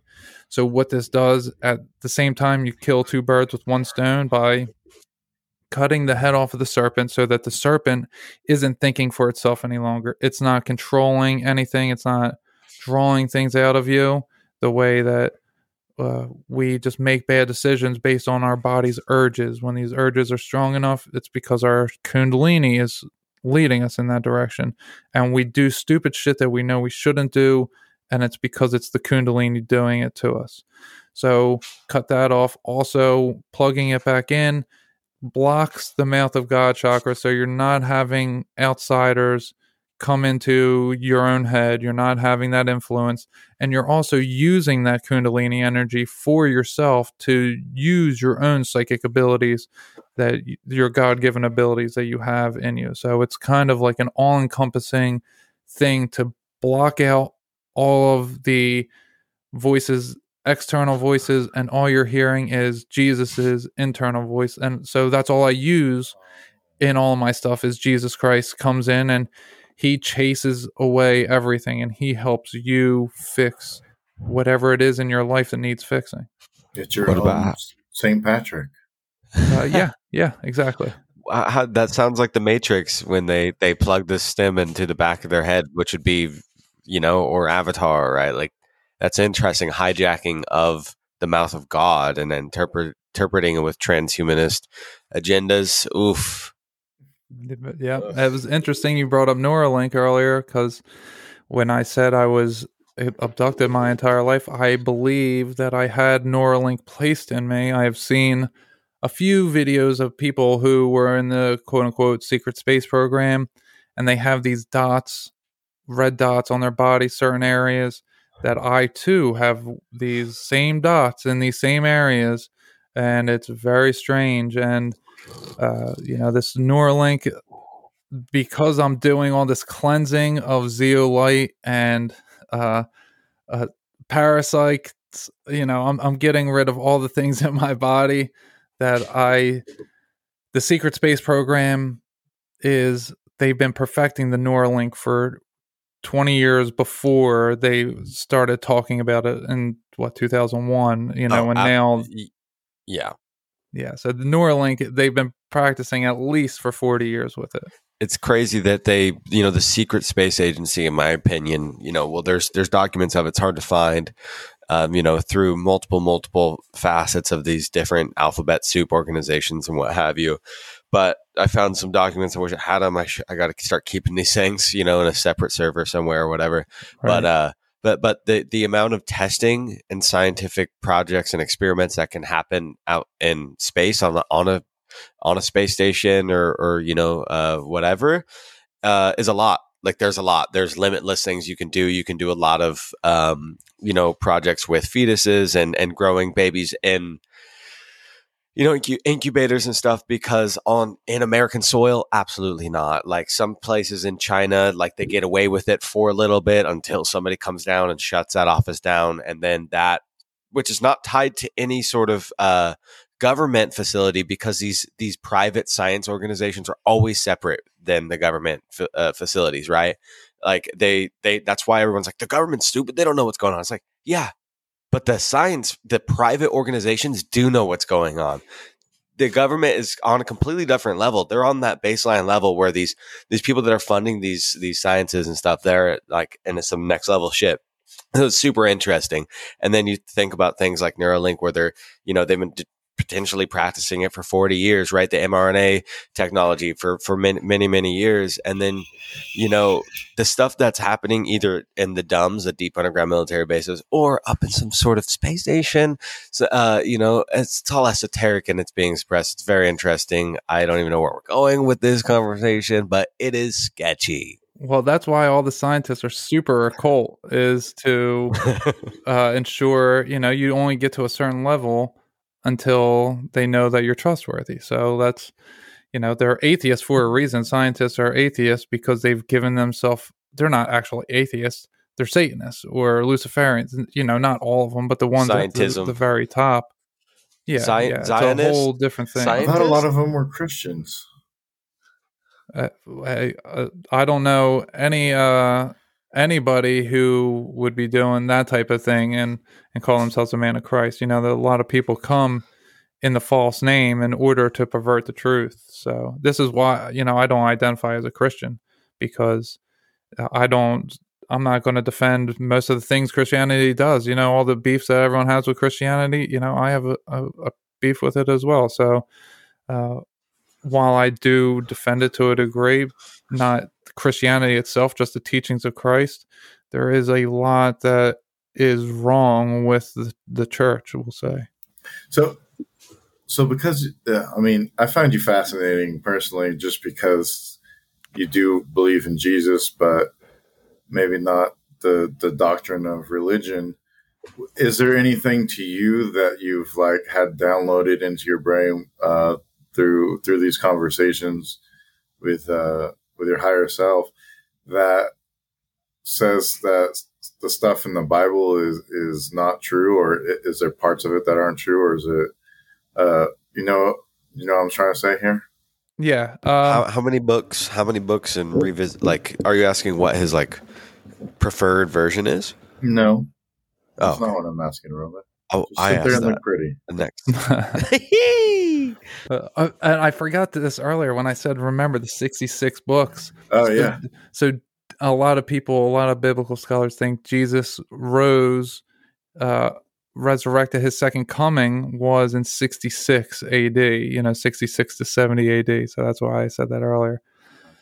So to start, quote unquote, start the millennial kingdom, I don't know about. But anyway, so the Bible, I haven't been reading it myself. So I do read a verse of the day every morning when I wake up, before I look at social media. I just check the verse of the day, and it's just interesting. It's just something I dedicated myself to doing. Aside from that, I learned along the way. I've learned the teachings of the Bible through the Bible Project on YouTube. They put it in nice cartoon story form, 7 minutes, very quick, and they're drawing out exactly what they're talking about. It's very interesting. If anyone wants to learn the books of the Bible, I recommend you go check that out in story form. But I've also looked at it in encodings and astrotheology and so many different ways. And to me, the stories make most sense when you take them literal. If you take all of the mythical stories of old, you have to take all of it literal, and then it all starts to make much more sense than it does trying to say this was metaphor, but this was literal, but this is, just an allegory, and you have to take your own interpretation out of it. And how do you do that? But by taking it all literal. So have I got any information that says any of it is untrue?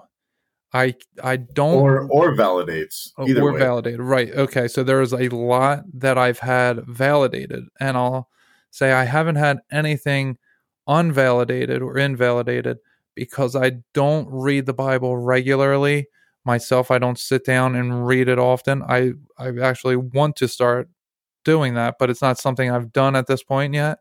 So in order for me to understand information as false, I would have to be reading it to get the information like, no, this isn't true. So there's a lot that I've had validated to me that made me come to the realization of Jesus being God, which the book of Revelation, everyone is familiar with the book of Revelation. A lot of conspiracy theorists think we're in the time of Revelation, and the full name of that book is the Revelation of Jesus Christ, meaning it's the realization that Jesus Christ is God. So if we are in that time period, then everyone better start realizing Jesus is God, and we just get through this much easier. But besides that little tidbit, I've had many different things shown to me. I've seen the beast that Paul talks about, the 7 heads and 10 horns. I saw that in a psychedelic trip. I have seen the cherubim with the 4 faces, the man, the eagle, the lion, and the ox. I've seen that in a meditation. I've seen the eyes within eyes and the wheels within wheels, Ezekiel's wheel in the clouds right above me. So I have seen many of these things, a lot of the teachings of Paul. I have received different things that confirm that. And it's often, maybe there's not a lot of things offhand, but when I talk to somebody who is very biblically knowledgeable and they're telling me something, then I can start to pick up on, okay, I can see where this started from, how it got started. Like Adam and Eve, for example, could be a story of your own self, in that your spirit is the masculine and your physical body is the feminine, and the masculine version of you, the spirit, is always in control and could always tell the body to say no to that forbidden fruit, and you can replace forbidden fruit with whatever. That's a metaphorical understanding of it.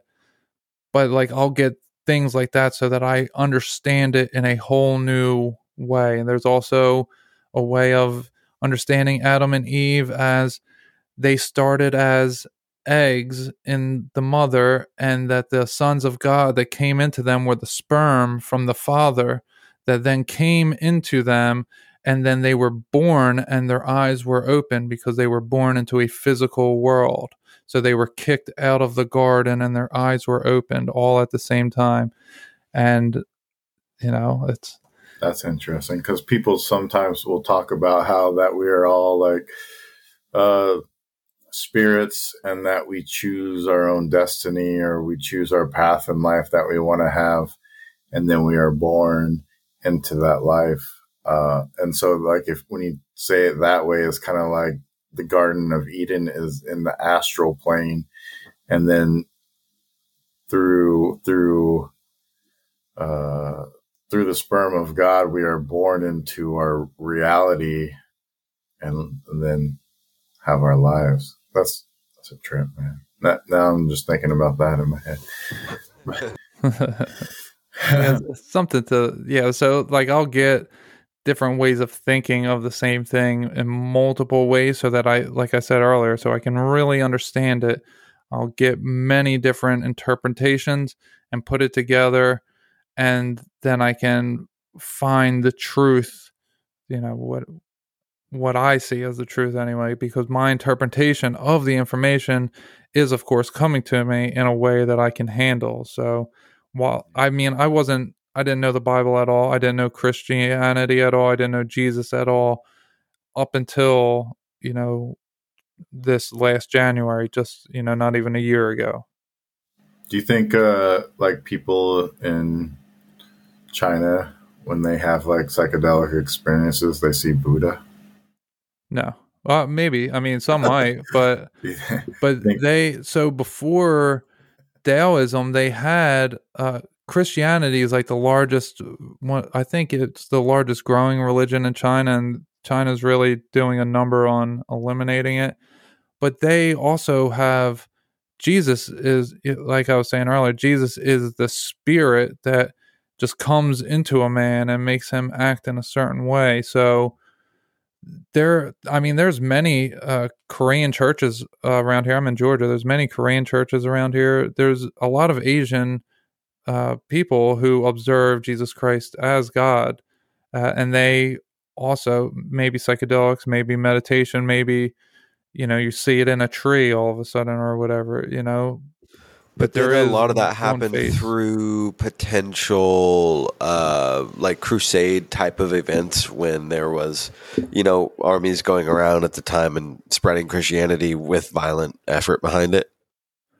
Well, yeah. So what I was saying earlier with when that was happening, I think that they were more killing the enemies of Christ and spreading the word, because they had the veil taken off their eyes of what Christ actually meant. And it doesn't mean a specific man, as I was saying. It's more of there is an outside force and an internal force. And the internal force is all of us. We're the body of Christ, and we're supposed to be loving each other and all. And when we're not in that state, there's something externally that's affecting us.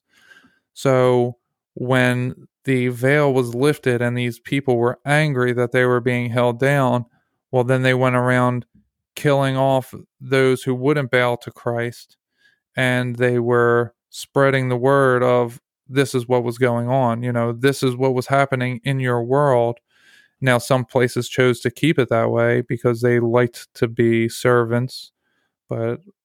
And again, I would never suggest anyone kill anybody. I myself would never, my God would never tell me to do that. That is not my job to go kill someone. So while I can see maybe a police officer, a military guy, or just a regular citizen could kill someone and it would save many other lives, I'm not judging them for what they're doing, but that's just not my destiny. So the Christian Crusades, I don't know what was actually happening at that time, and that's just my best interpretation of what was going on, that the veil was lifted, Satan was no longer here, and the people could see they were deceived, and then so they went around killing in the name of Christ.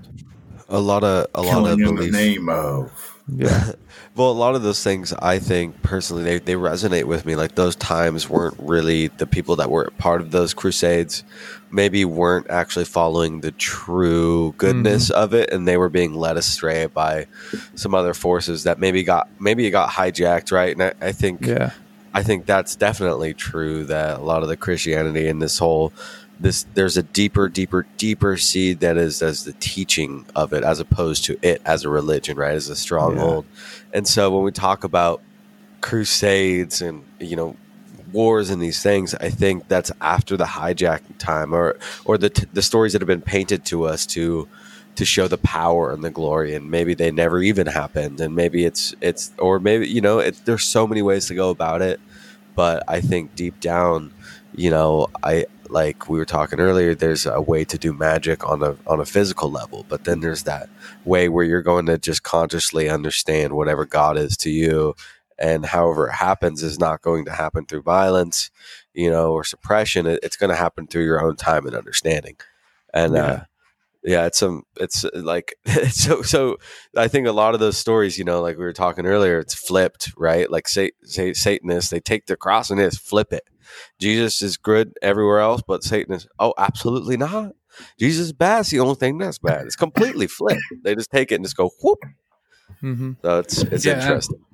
And it could be like what you're saying, that hijacked. Maybe people just gave into their anger and wrath, and it felt good to have all that bloodlust, going to murder in the name of Christ. You think you're being righteous, so it's just feeding that in you, and it's lust and it's bloodlust. You want it more than anything, and once people are in that state, I mean, there's no stopping it other than Christ coming in and doing something spectacular, which could have happened. I mean, they stopped somehow. The Christian Crusades and all that. So, it kind of reminds me what you're saying there is like there was something that came, like something in their head that told them that may have been a voice of God. They thought, but they could have been, like in that garden, right, where they were basically being led astray to something that they thought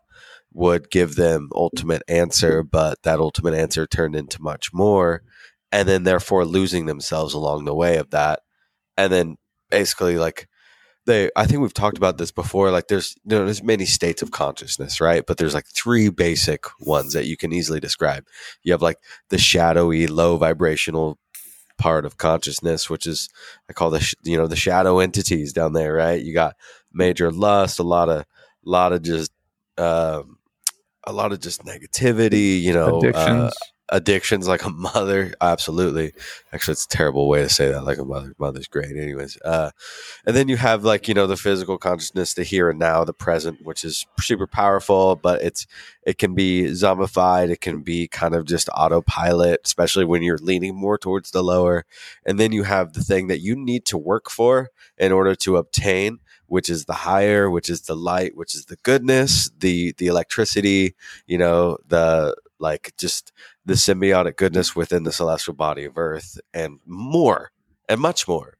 But what happens, is I think there's that, like your show is called Goodness Over Darkness. Like it's like the goodness is the higher part of consciousness, the over is the present here, and the darkness is the shadowy. And I think it's always encompassing that alchemical sense of like positive, negative charge, but they need to be there in order to fuse like the life in the middle and just life in general. And so it's like, it's crazy. I mean, like just to think about how they can, say they're going to kill all these people and force them into a way of being for God that does not make any sense. But if it was some sort of like, serpent seed that came into their head and manipulation that kind of led them astray, offering them something else, and then they do get that.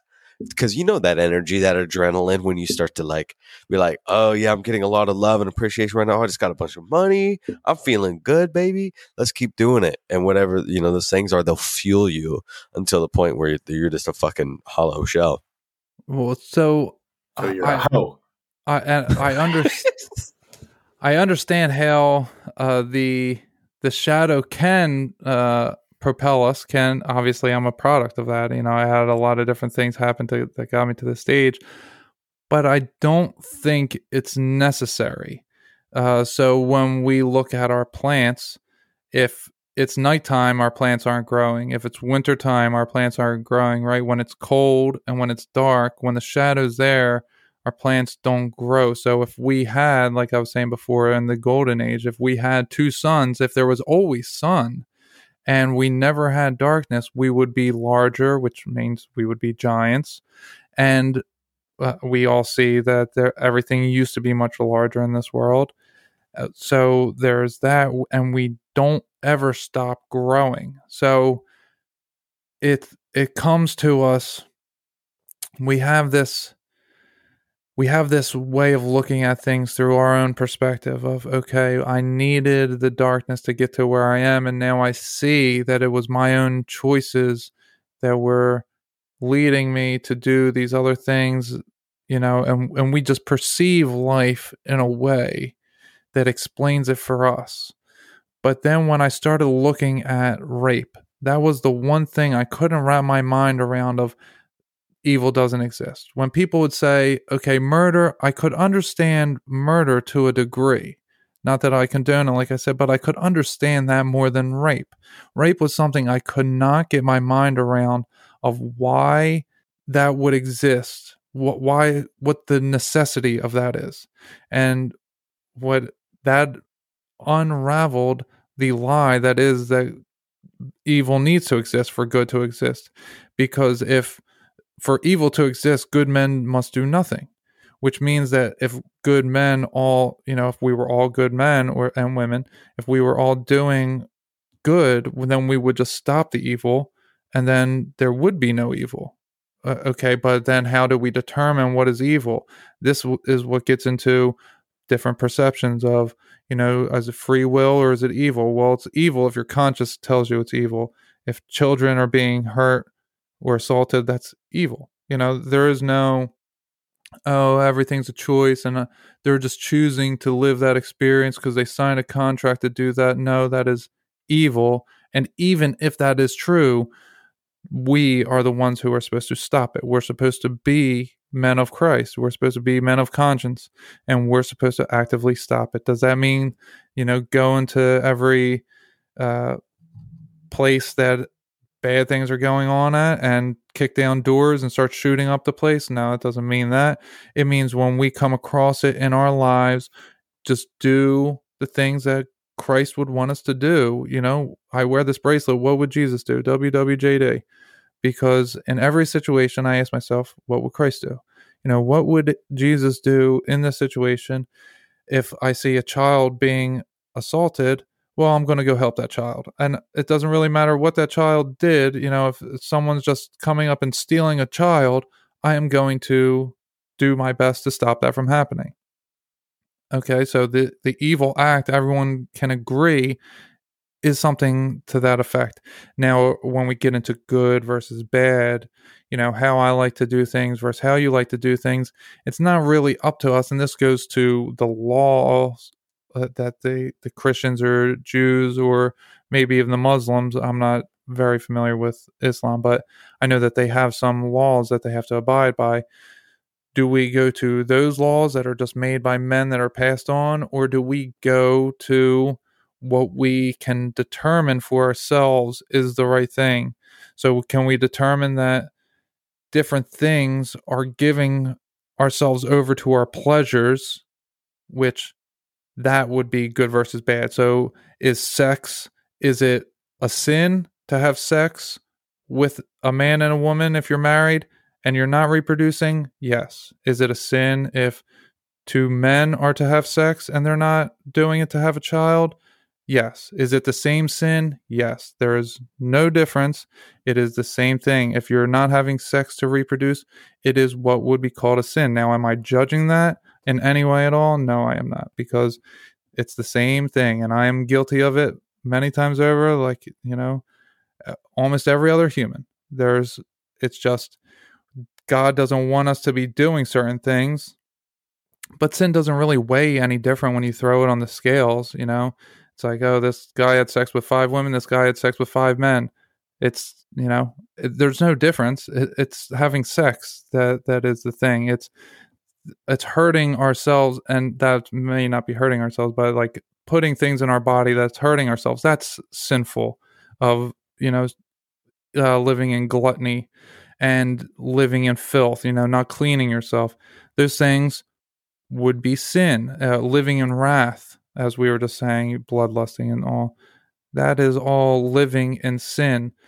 So I don't judge anyone for where they are, because it's not my responsibility to force people to wake up to what they are doing.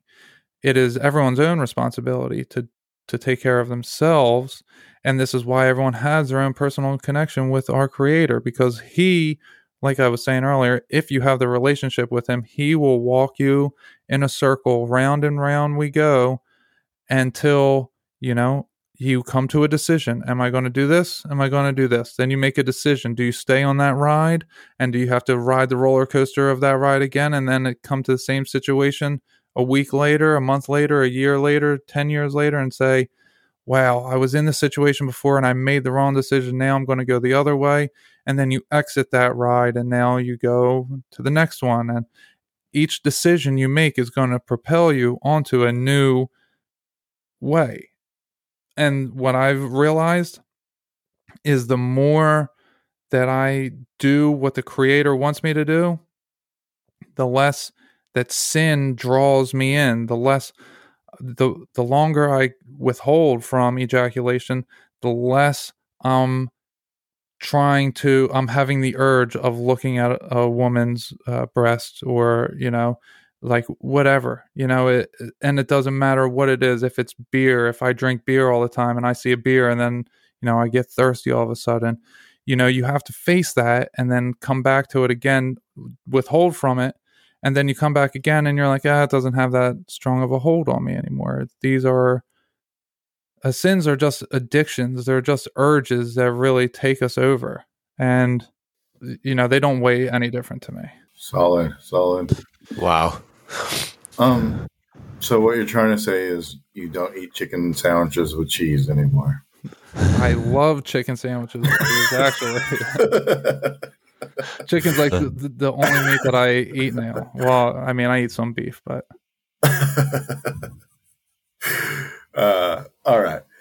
So thank you very much for joining us tonight, Emmanuel. We appreciate it. It's always interesting and fun having a conversation with you. And, thanks. It's nice to learn different perspectives, and take it all in, you know, and we appreciate you. And looking forward to this weekend. And Roman? Yes, there's more things on the notepad, but as always, it's going to keep growing and building. So I hope we could do this again. Have some more fun talks. Saturday's going to be fun. Do you have a list of things that we're just going in on that Wranglehold topic there and just going to saddle that puppy in, or do you have a list, template of sorts? Yeah, I'll probably send something out the day before, just, you know, maybe a few, but we'll really just go off of what we're going to talk about. We're just going to talk about breaking free of indoctrination, you know, just how do we break out of our old ways of thinking, and what kinds of things have we found peace in where we once were being blocked by something, you know, like, you know, what do we all do? I like to give my audience a different perspective, everyone's different perspective. So I like to bring people on and everyone can relate to somebody, you know, so that's how I just try covering everything. And I think that with our group, I think we have a lot of outside the box thinkers, and that we'll all bring very different methods, but there's going to be a lot of overlap as well. And it'll be a pretty good time. Excellent. Wow. Yeah, so anything else, Roman? No, I mean, well, we went deep, we went hard, as we do, as it does, as it always will be, as it should be, as it can be, as it has been, in the ways of being in which we understand, which is not much and everything at the same time. A beautiful pleasure it is, sir, and I really, truly hope that you have a beautiful slumber this evening. Well, thank you very much. You guys were excellent hosts. This was a great time. I love the different philosophical, I can't even speak tonight, philosophical thinking of you each have your own unique way of coming about it, but you tie it together so energetically beautiful. There's an overlap that it's unspoken, most of it, and it was an honor being here with you guys. You know, Rising from the Ashes. I actually have an episode titled "Rising from the Ashes." I know. I saw that. I was like, "Hey, we're not on this show." So this was before I even knew of you guys, actually. So I did that one, and you know, it was. Then I found out about your podcast like 2 days later, and I was like, "Huh, well, that's weird." I know. I saw that. I was like, "Hey, wait a second. Is there somebody else that's rising from the ashes? Do we have the same name as somebody else?" And then I listened to the show, and I was like, "Oh, it's just a title." Yeah, there are in fact he other was rising from the ashes. My buddy was rising. Yeah. I mean, we picked that name because, you know, we're coming out of nowhere. And we're rising, and we're trying to take everybody on the ride with us, and enlightening everyone around us as we rise up, you know, and everything, and trying to spread that out through to the peoples, man. You know, the enlightenment, you know, in whatever form that it comes in, because I think there is many forms to enlightenment. I don't think that necessarily you have to follow a certain path. I think any path that will get you to the top of the mountain is a good path. Some people's paths are going to be a lot harder than others, and some are going to be really easy. And hey, as long as you get to the top, right, that's all that matters. And it's usually always mountain goats and birds and tiny insects. We're trying to be that phoenix to blaze that path. So, Fire Tribe, if you're not down with that, wake up. Yeah. Sweet.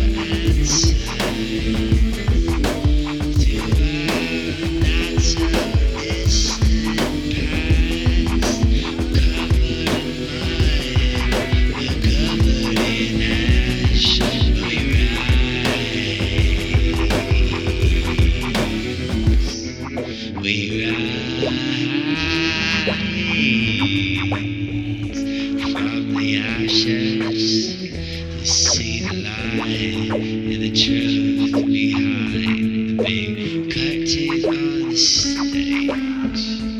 I'm just looking for answers behind lost time.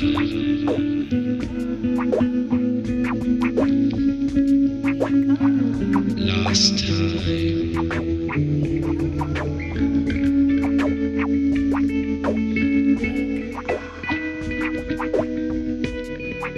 If everything exists within our atmosphere, then the memory remains. The memories remain. Energy cannot be created nor destroyed. Therefore, the past is there to be discovered. To discover who we truly are. Because we're just looking for answers. To see if this is all just a simulation. And I'm not sure anymore. Life does just seem to be a blur anymore. Will we rise from the ashes?